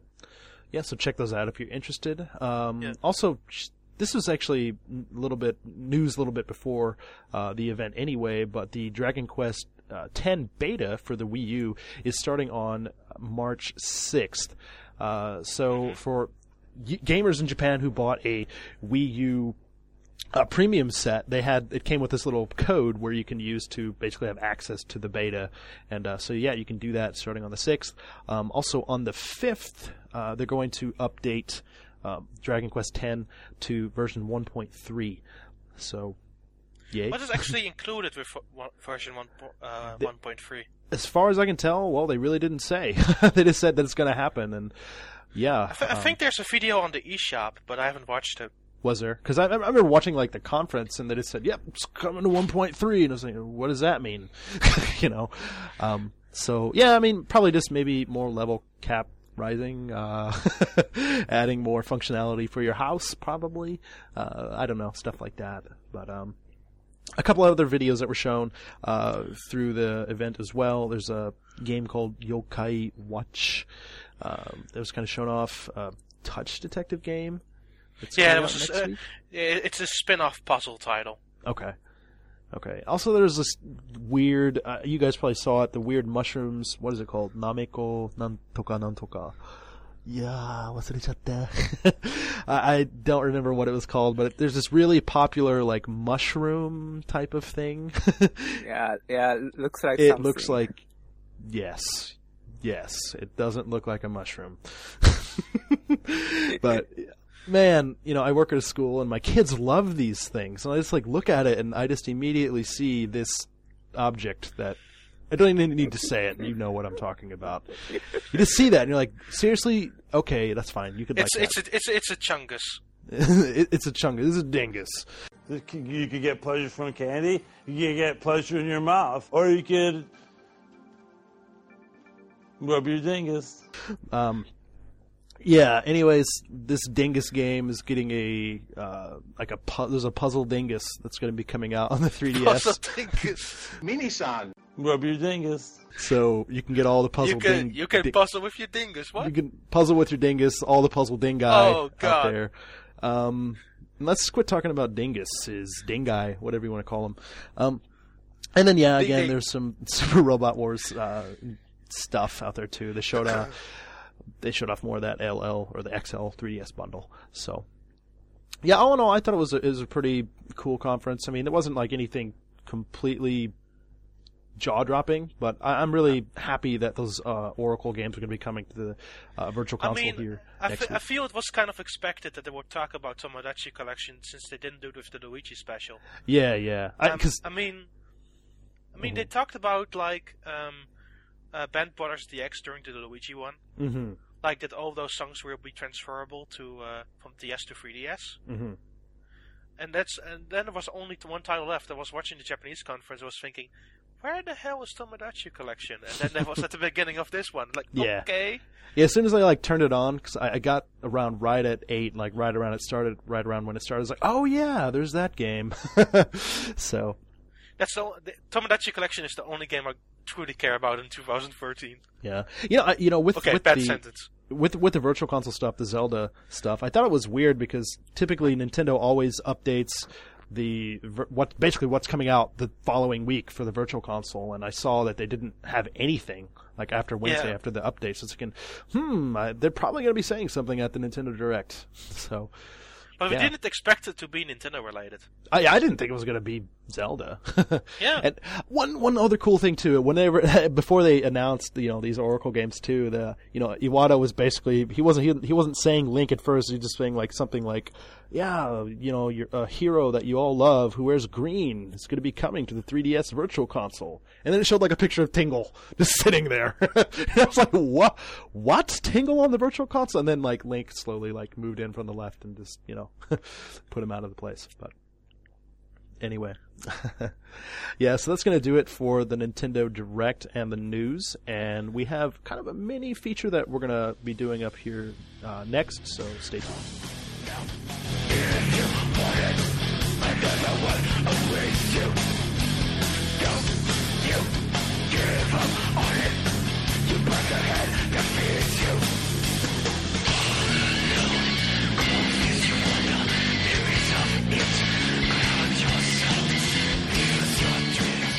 Okay, so obviously if you know anything about video games, this just right now here in Japan... What's video games? What are video games? Nobody knows.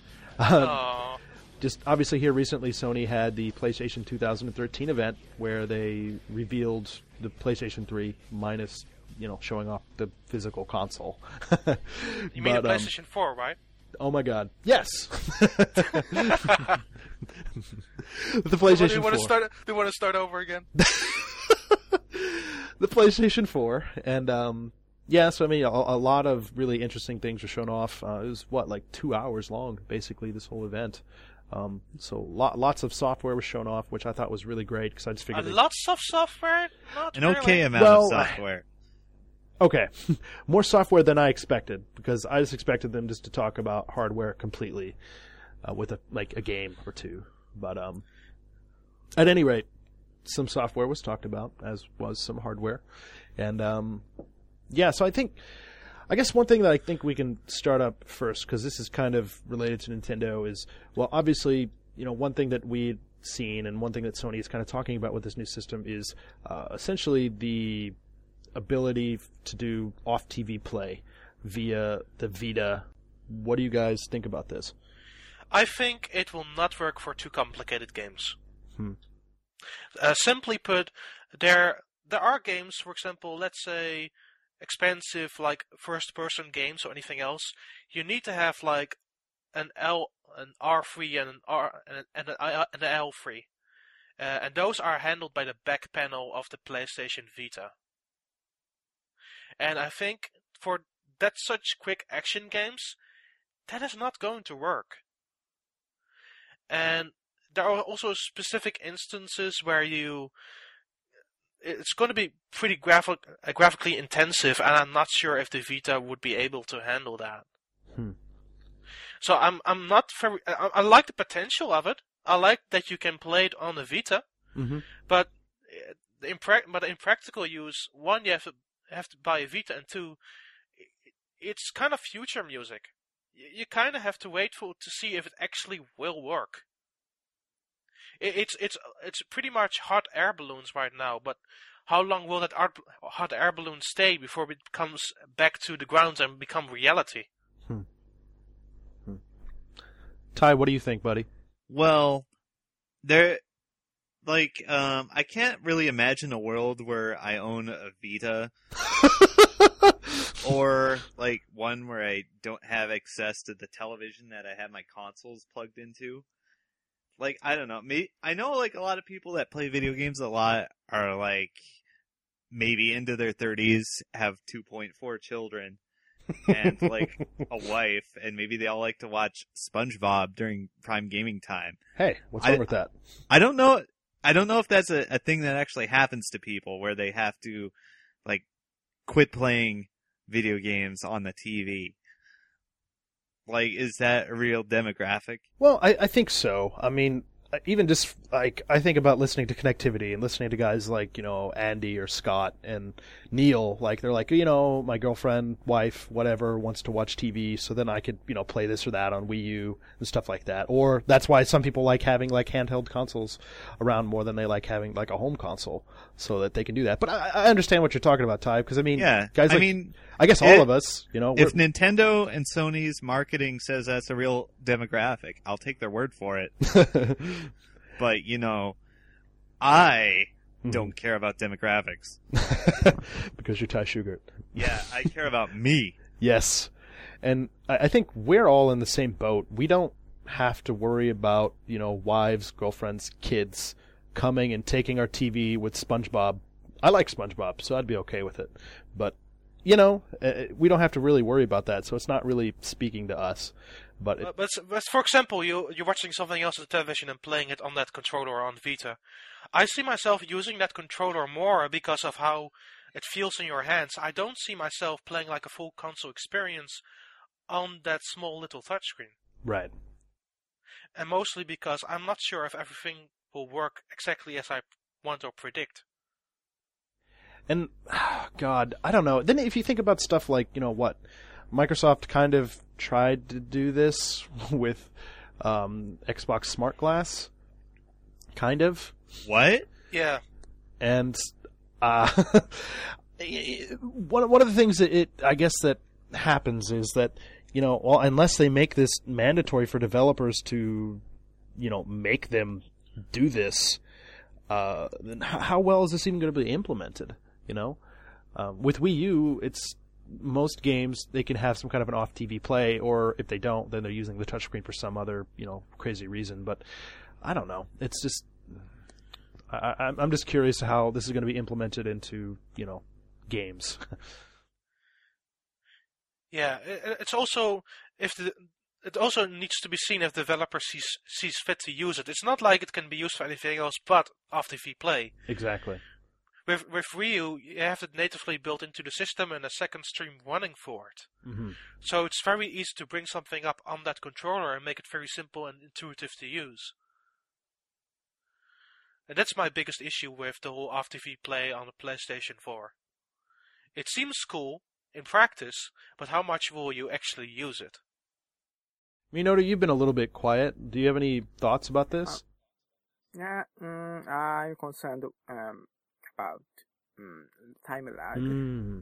Yeah, because I read in Iwata asks designing Wii U, and they made a special effort to reduce lag. Yeah, so I don't know if off-TV Vita play is as lag-free as Wii U 1. Yeah. Yeah, and then obviously the unspoken thing that we haven't really said is, well, obviously this is going to be fucking expensive. Buying a brand new PlayStation 4 and then having a Vita. I mean, even though the Vita just got a price drop here in Japan, Jesus, it's still going to be freaking expensive. But the Vita is still a value proposition, and I don't see the value in having a Vita right now. I have one, mostly to cover games, but outside for the regular consumer, I just don't see it yet. Yeah, I'm kind of amused when I saw some Vita ads on like I guess this little TV at electronics store, and it was showing like Japanese families, passing around the Vita, playing with it, like the kid, and then the mom's like playing with it. And I'm thinking, what the fuck country does this actually happen in? I don't think this happens anywhere. But, what do I know? If I have a Vita and somebody looks over me and says, "Screw over, I want to play my Vita. Go away. I want to play this. Go away." Yeah, so I guess that that kind of does it with that. But next up, DualShock 4, the I guess gradual evolution of the Super Nintendo controller is now the DualShock 4. What do we think about this? Do we think, I don't know. I have kind of my own opinions about PlayStation controllers in general, but I have a lot of opinions. Okay, good. I have a lot of opinions too. All right, let's go. 2 opinions enter. 1 opinion leaves. So I will say this about the DualShock 4: the touchscreen on the front is dumb.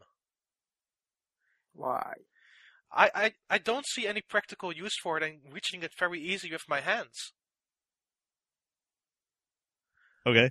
What are you going to use that touchscreen for? You barely even use it well in things on the PlayStation Vita. Drawing dicks. Rub your dingus. Okay, that sounds interesting. Go on. I think you meant dingus. But I've always been dissatisfied with the DualShock. I mean, it's been more or less on change since the 90s, and I think it has, like a couple of ergonomic problems. Like, the weird D-pad thing is not that comfortable. I think the position of the left analog stick is kind of uncomfortable. But one thing I really, really, really do like is that the thumbsticks are no longer like convex; they're kind of concave now, so your thumbs don't slide off of them. That's really good, yeah. Yeah, because like playing a first-person shooter on the PS3 is a nightmare world, and I'm not even talking about like from a smug mouse-using PC gamer perspective. I mean, even just compared to like the Xbox or even the Wii, really. Like, it sucks. True. So, at least it's better. It could be a lot better, but at least it's better. Yeah, then we have also the blue bit on the back. The sensor thing, yeah. The sensor thing with the new PlayStation 4i, or better known as the PlayStation 4 sensor bar. Yeah. Oh man, how about that guy that was talking about security cameras and crazy things? No. How about the guy who talked about freaking cars? Right? There were some... I like cars. It's really fucking weird. Yeah. There were some kind of characters up there. Yeah. Well, I guess, back to the controller... I don't know. One thing I've always not liked about the controller, kind of touched on this. I mean, the left analog stick. I fucking hate that. I fucking hate it. Okay, I can understand, when they first did the DualShock, in the 90s. Okay, that's a weird place for an analog stick, but, it's not your primary way of controlling your character or something, right? But now, come on. Yeah, like on the PS1, it was like a tacked on thing. Yeah. And... Come on, are you saying there's not room for improvement after, 15 years? There's totally room for improvement. Yeah. I don't know. Minoru, do you have any opinions about the PlayStation controller in general, or this? Yeah, I also dislike the D-pad. Yeah, but these days, I found advantage. And do you know, Monster Hunter Hold, or some special way to play Monster Hunter Portable? Yeah. Usually you use thumb to control on the D-pad, but Monster Hunter players use left index finger to control camera by and D-pad, and actually playing Demon's Souls, I naturally started to use my index finger this way, naturally. Yeah. Wow. Yeah. While moving around using the left analog stick, using index finger, I can change weapons, shields, items, and magics. Oh God. Yeah. So and if you use the index finger this way, that horrible D-pad works really well. Better than Nintendo D-pad. Wow, well there it is. Sony has the best D-pad for your left index finger. Yes. Win. And the entire conversation was still less creepy than the one about cars. Yeah. But yeah, I agree with the D-pad. But I have come to the point where I can kind of deal with the D-pad of the PlayStation 3, and now I have to kind of learn it all over again with the PlayStation 4. So I'm like, okay. Have you guys seen the MLG Pro controller for PS3 and 360? No. It actually lets you detach the D-pad and the left stick and like swap their positions. Oh, wow. Oh, really? Yeah. There's a feature somebody should steal. Didn't Microsoft had something with their control pad on some newer controller? The twist pad. Yeah, I didn't understand that. Well, I'd never. Basically, you can change the intensity of the twist pad to make the D-pad easier to use, and that D-pad is actually better now than the PlayStation 3, so it has finally become second. Really? Yeah. Wow. But that one is really hard to find. That specific controller, it's really hard to come across. I don't even know if they released it in Japan, because I remember when they released it in the West. I have one. Oh, you have one? Oh, God, why? Yeah. I'm a loser. I don't know, because I remember when it came out in America, I was thinking, man, I want one of those. And then I was like looking around like places and stuff, and I was like, oh, it's not out here yet. And then just forgot about it until now. So what did we think about like the streaming services and the fact that you can download like games and then already play them, and then it will continue to download them in the background? And I'm remaining kind of skeptical about it. Yeah. I mean that's quite a claim. You know. Here's the thing. What I feel about it, right? What if the game, let's say, is an open world? Will then people have to implement this in the download file, that you first download the entire open world and then after the first chapter and then so on? It's a lot of unanswered questions about this. I mean, for something that's kind of like linear or not is not an open world game. Okay, that's fine. Yeah. But if it's something how can you do that? I just don't understand. How this is going to be made possible. I'm sure it's the kind of thing that'll have to be optimized on a per game basis. It's something you're going to have to set like right on the plates of developers and let them deal with it. I think. But is this something that companies would actually be bothered to do? Well, if they want their games to be on the PS3, yes. But if they want PS4. Oh, and you said PS3 again. I know, I did. God! But it's for me hard to say if developers would be actually interested in implementing such a feature, because it will definitely have changed their way how they build up games in their format and on their files. So it's interesting for me how developers will react to this specific instance. What else is there? So you can apparently stream stuff and upload video through a share button. That is very cool. I mean, you know me, I'm all about live streaming. I spent like... Isn't it an asshole move to not do Twitch? Yeah. So I'll probably end up using my external streaming gear anyway, if I happen to own a PS4. But, I mean, it's a step in the right direction. Yeah. I mean, the whole Ustream deal seems interesting, that it can have, like, streams running while you're playing a game, and then you can upload videos when you're done. Actually, a couple of current generation games that have taken advantage of being able to upload to YouTube. But natively, from a native standpoint of view, it's something that I would be interested in. But like how the guys from Giant Bomb said it best, it will be a new generation of glitch videos. Yeah, I think that's great. I love glitch videos. Oh man, me too. I love seeing like what people can do in games, just crazy stuff they figure out, or just incredibly funny things that happen. I mean, how many times have you guys like had something ridiculous happen and just wish you had just recorded that? Oh yeah, of course. Many times. Yeah. Me too.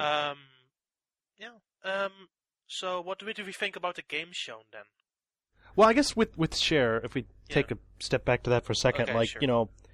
Obviously Nintendo's kind of doing something like this with Miiverse, in a little bit more of a, I guess, integrated way. I mean, obviously you're not streaming videos or whatever or any of that type of stuff, but I don't know, like, how do you think this bodes for, I guess, the perception of Nintendo and Miiverse and stuff like that? Miiverse is a very different beast than what they're currently trying to do. Because Miiverse is its own integrated system with its own, like, steps and features. Like, it's more of a web-based service in the sense that you want to discuss games and get tips and get help out there. This seems more like a profile system and getting more quicker in touch with your friends. So inherently, they are both very different in what they present, really. Indeed. But going back to the point I was wanting to make, what do you think of the software that was shown? I was like a little bit, I rewatched the trailer for Knack today in HD because, God, when I was watching, I watched like a video of the stream. So I mean, on Giant Bomb, which is great, but sometimes obviously you couldn't get the visual fidelity that they were trying to come across, with the PS4. But I mean, I don't know. I think with Knack, I thought that was kind of a cool idea. Lots, I guess. One of the things, obviously the PS4 has some really rad, horsepower basically underneath. Yeah. And I think, different kind of particle effects and just all sorts of other different stuff like that. You could kind of see that, just, basically Knack getting cracked with a sword and pieces of him are just flying and stuff like that. Knack looks interesting. It's from the Japan teams. I really like those bunch of guys over there. They made one of the most Vita games I like, which is Gravity Days. And of course, they worked on Loco Roco, which are fantastic games. So I'm definitely interested in that.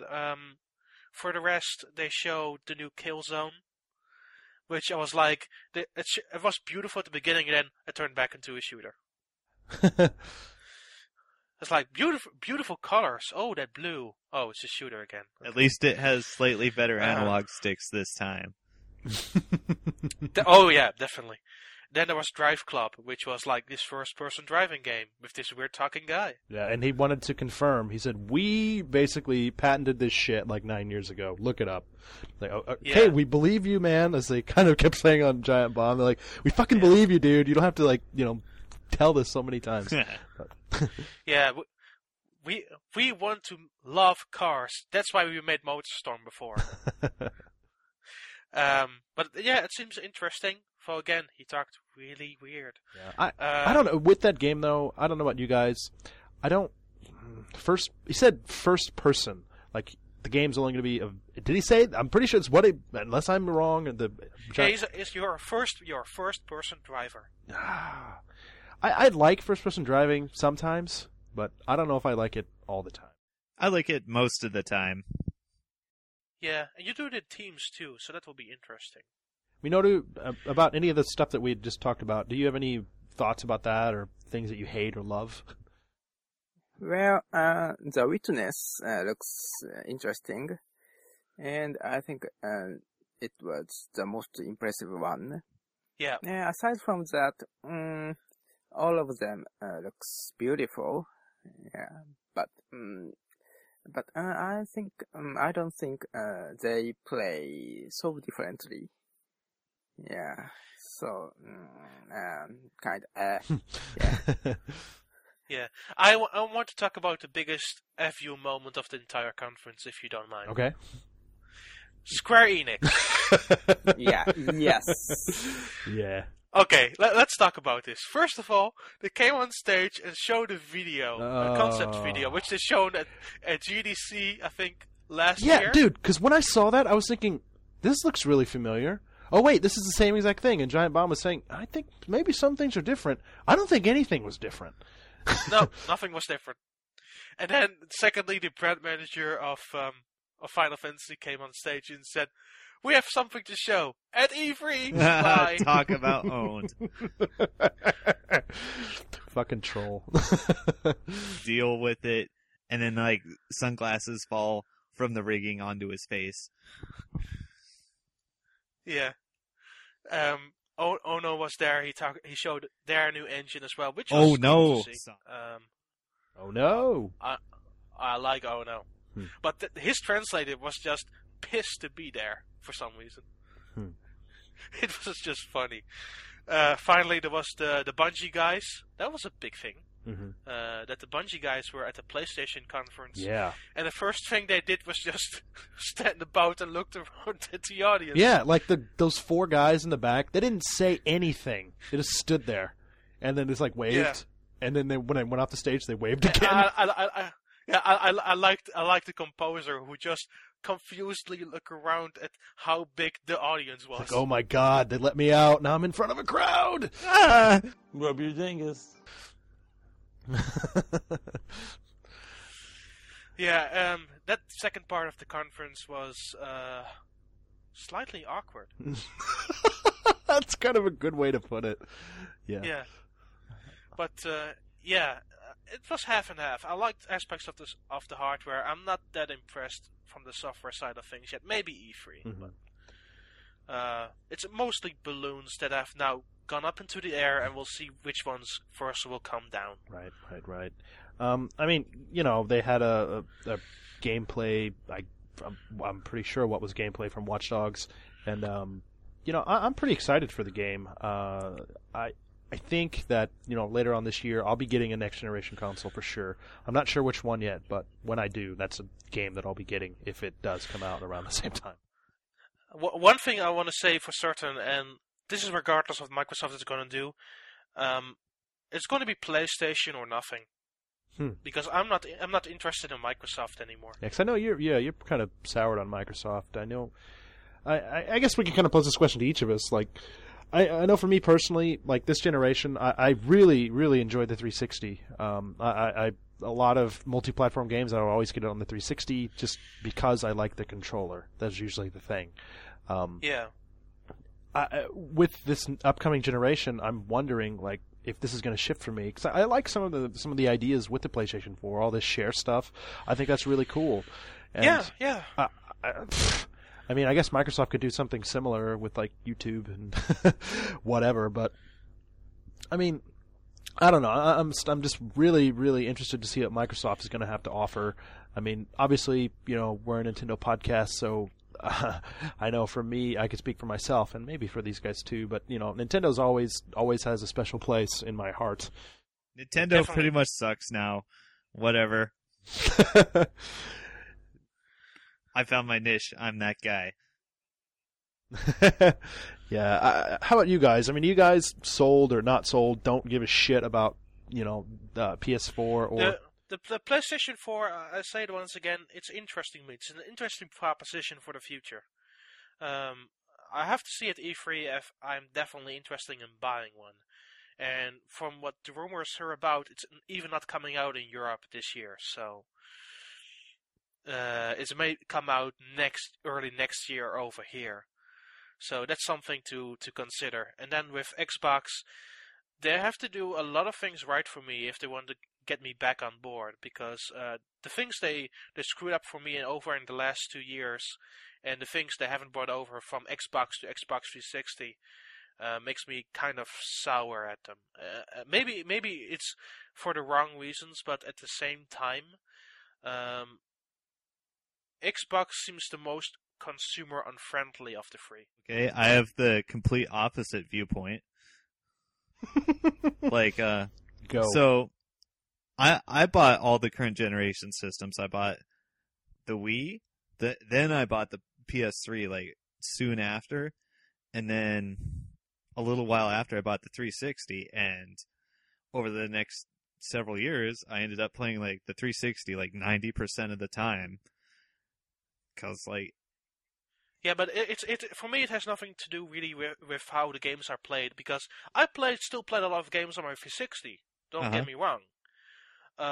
But looking back at what they offered for me in terms of the value of Xbox Live and how that decreased for me over time, especially in Europe, and how they struck more things like ads all over the dashboard and make it more consumer inconvenient. At some point for me it has to stop, because I care about games most in console second, but if I can't play the software proper without going through a lot of shit on the console, then for me it's kind of done.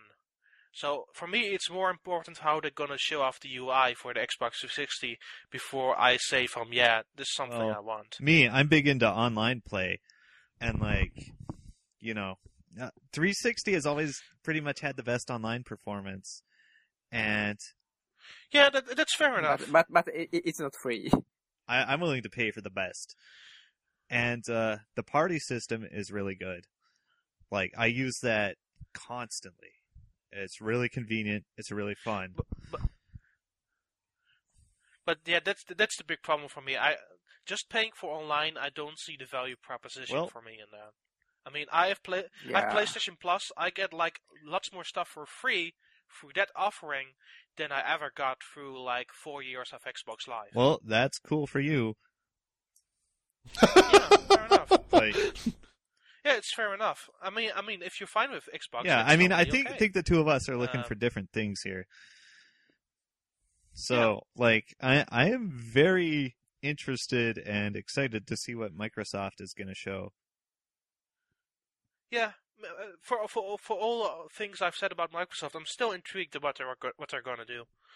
What I guess when it comes to the PS4 UI, I'm really happy that it's different, because I fucking hate, what is it, cross media bar? The XMB. Fucking hate that thing. I've always hated it, and why? I just don't like it. Damn it! I don't know. I just don't like it. That's just. I found the XMB slick for some of the how they handled maps of, like, if you put media on it. It was a bit strange how they handled that side of things, really. Yeah, I mean it's not like okay. I don't hate it. I just don't like it. I do see what you mean. Yeah, it's just, I don't know. It's just not like anything else that I use, and to me that's just kind of weird. I don't know. This doesn't seem as functional. We'll see. But I mean, I don't know. That's the PS3. But I kind of like what I've seen of the whatever they've showed so far of the PS4. They haven't shown really the main UI of the system yet, haven't they? Yeah, they showed like some, I don't know if it was conceptual stuff, but when they were showing the share stuff, they're kind of showing like some menu based stuff, profile page type of thing. So it looked approachable, a little bit more approachable than I think this new one, or the old one was rather. So yeah, we'll see what the two big companies are going to do. So Minoru, how about you, man? What do you think about these next two consoles? Like, which one would you get, if any? Since I live in Japan, I think Xbox 720 won't sell well. Yeah. So I'm gonna wait and see what's going to happen on PS4. Mino, this this is a good point. I'm wondering myself if they even going to bring the Xbox over to Japan, the next Xbox. Yeah, when I was looking at the sales for this week's, sales, Yeah. I took a gander at the Xbox sales lifetime to date in Japan, and it's just like 1.6 million. That's it. That's pathetic. I mean, the original Xbox was even worse, I think, which is Yeah. God. I mean, and Microsoft tried really hard. I mean, they had like some weird exclusives, idle games, all sorts of stuff that they tried just to get the Xbox to be. And in the end, it didn't really do anything for them. Didn't do anything. It's just a big fucking waste of money. Yeah. So if you look at Nintendo and PlayStation, they dominate that market. Definitely. It's really hard to compete in that. And same years with Europe. Here are PlayStation. PlayStation is pretty much taken over Xbox here, with Nintendo closing behind second. So in America, it's of course Xbox, then Nintendo, then PlayStation. So for every region, it is different, but it's very clear to see that how even though the differences in North America and Europe are small between the three different manufacturers, in Japan it's a very different case in which Japan adores PlayStation and Nintendo, but completely left Xbox to the side. Right. Yeah. I guess one last point I kind of wanted to talk about with these two new big consoles coming out, and we can even talk about the Wii U in this respect too. Yeah. For Japan, I mean, we talked last month how the 3DS has already outsold the PlayStation 3 in Japan. And, yeah. The 3DS has been out for a year and a half, 2 years. God, almost 2 years now. And PS3 has been out for 6 years. And this isn't something that's changing. I don't think this isn't something that is going to be drastically different this generation. I think there's going to be. This is pretty obvious. I mean, in Japan, handheld games are king. People just buy more of these things, and developers, tailor to those needs. So, what do you guys think? Same? Do you think we'll have a repeat kind of with handhelds on top? Because I honestly don't see this any other way. And I think that's pretty obvious and stuff. But I don't know. What do you guys think? People in Japan love their handhelds. Yeah. Yeah. No doubt about it. Yeah. One thing I was thinking about too, if you think about a lot of Japanese developers making games for something like 3DS, where there's a pretty decent size install base, and you can make games for a lot cheaper than you can on even something like the Vita. So why would any of these developers want to put, aside from like really huge ones, want to put any kind of money into developing games for something as high end as like PlayStation 4 or Xbox 720? It just, It depends per developer. Exactly. I mean, again, I talked about it before. It's a value proposition. If they can get everything out of that what they want, they will go with the PlayStation 4 because, as they showed, it has the quality to do endless things, especially with the processing power that is behind it. If they don't really care, they will put it as many systems as possible. So, like Watch Dogs was just announced for Wii U. And it's also coming to PS4, PlayStation 3, Xbox 360, what have you. So, it depends on what the proposition, what the company wants to make. And we will definitely see stuff that will be exclusive to Wii U because they definitely want to use the functionality of the Wii U gamepad. Or we'll see stuff on PlayStation 4 because, again, they want to have the processing power or they think the share stuff is really cool. With the Xbox, we don't know yet. We have to see what they will do. And it's going to be hard for them to market that because you have on one side you have the big share options, on the other side you have this very innovative controller. So somewhere down the line, Xbox has to find their own ground to live in. Indeed.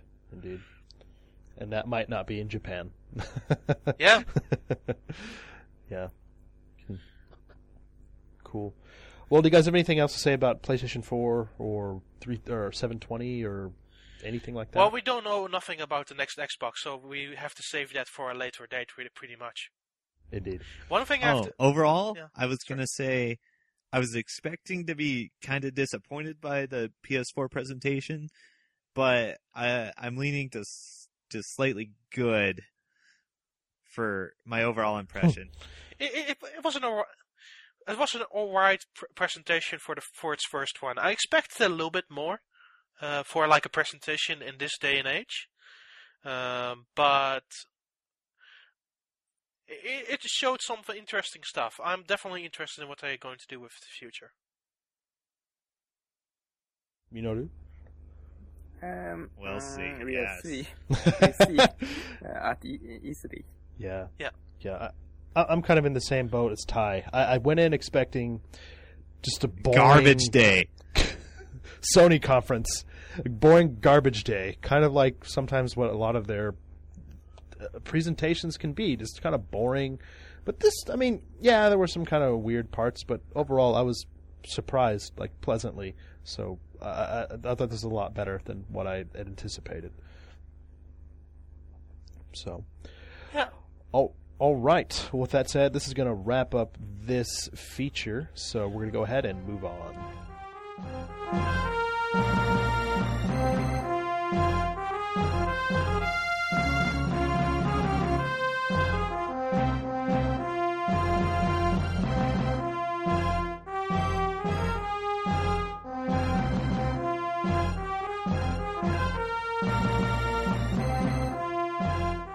All right, well, with that, this is actually going to bring this episode to a close, so we're going to go ahead and give out our Twitter handles, and I'll go ahead and start out here first. Excuse me. I am at Danny Biv, and that is DANNY, B as in boy, I, V as in Victor. My last interesting tweet, I had a kind of a conversation with somebody. They were confused because I had tweeted something like, "Hey, I got Balloon Trip and Fire Emblem on the Wii U Virtual Console," and I don't know. She was like, "Man, you're so lucky. You get F-Zero and Fire Emblem." I was like, "I don't have F-Zero. I have Balloon Trip." Blech. But Actually, it's Balloon Fight. wow, cool. I'm dumb. Balloon Fight. There it is. The name of the episode will be Danny Doesn't Know Names. Danny doesn't know names. That's a very good possibility. Yeah.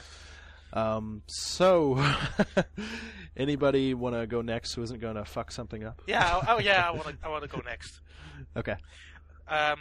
My Twitter handle is Nintendan. That's NINTENDAAN. I kind of screwed it up. My last interesting tweet is this. After reading one up for so long, it's almost an alien feel to see it go. They certainly inspired me a good amount of the time. This is what pertains to the news that came out yesterday, February 21st, that One Up is closing. After 10 years, which is... That's a sad story. Really sad. Yeah, it's really sad. It's one of my favorite websites. They wrote some very interesting stuff over the course of their time.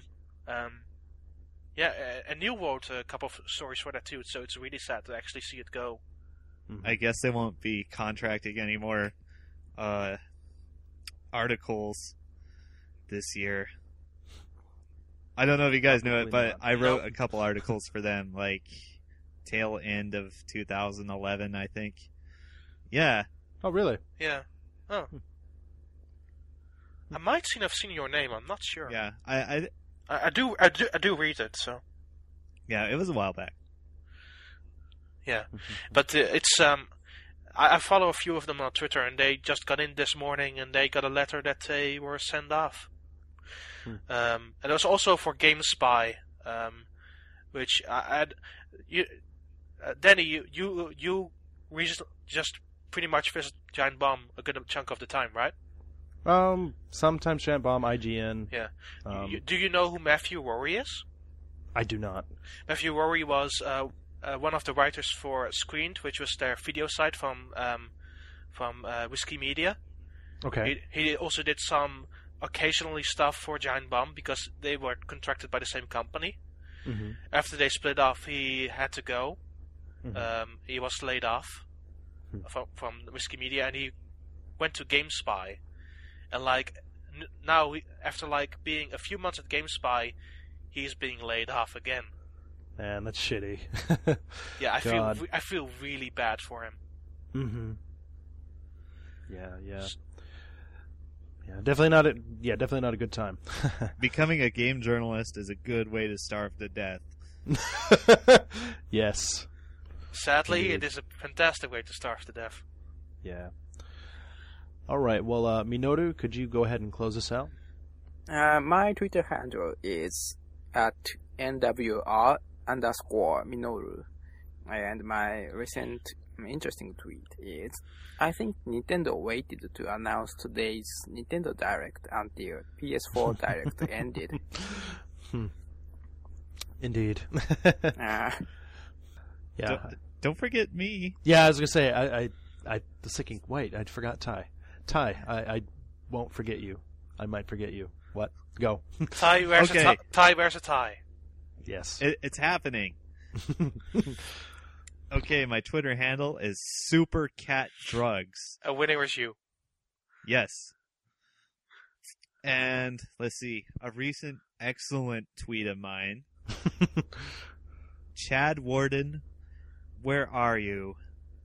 We need you now more than ever. Hashtag PS4. He is your god. Yes. Guess what happened? Chad Warden, the real Chad Warden, favorited that tweet. Oh, wow. Yeah. So he is alive. He is well. He is your god. I bought my PS3 because of him. Pretty much. He is your creator. Right. I was living in Japan when I bought my PS3. I saw one for amazingly cheap.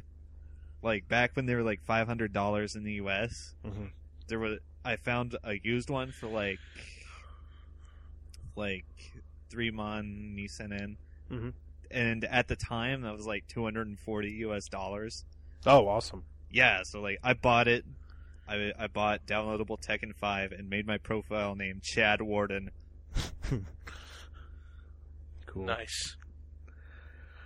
All right. Well, with that, that's actually going to go ahead and bring this episode to a close. One thing I wanted to mention right before Don reminded me that the 3DS is actually turning 2 years old here on February 22nd, so it's very likely by the time... 26. What did I say? 22nd. God.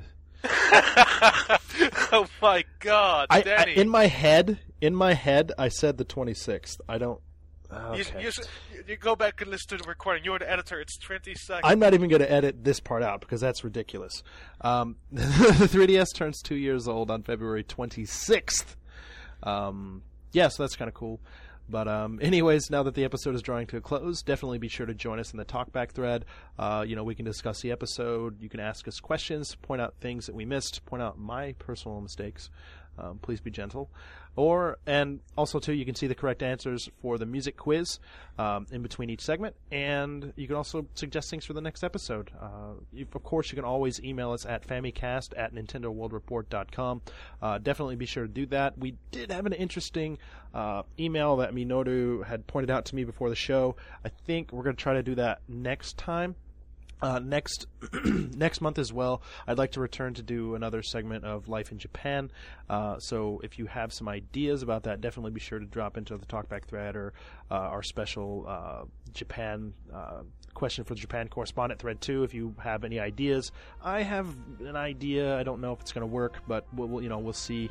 Also be sure to check out all the other great podcasts that NWR has to offer, including what's we're on Radio Free Nintendo, Connectivity, and Radio Trivia. So with that's going to bring Famicast 21 to a close. So see you guys later. And on that bombshell, see you guys later. Later. Peace out.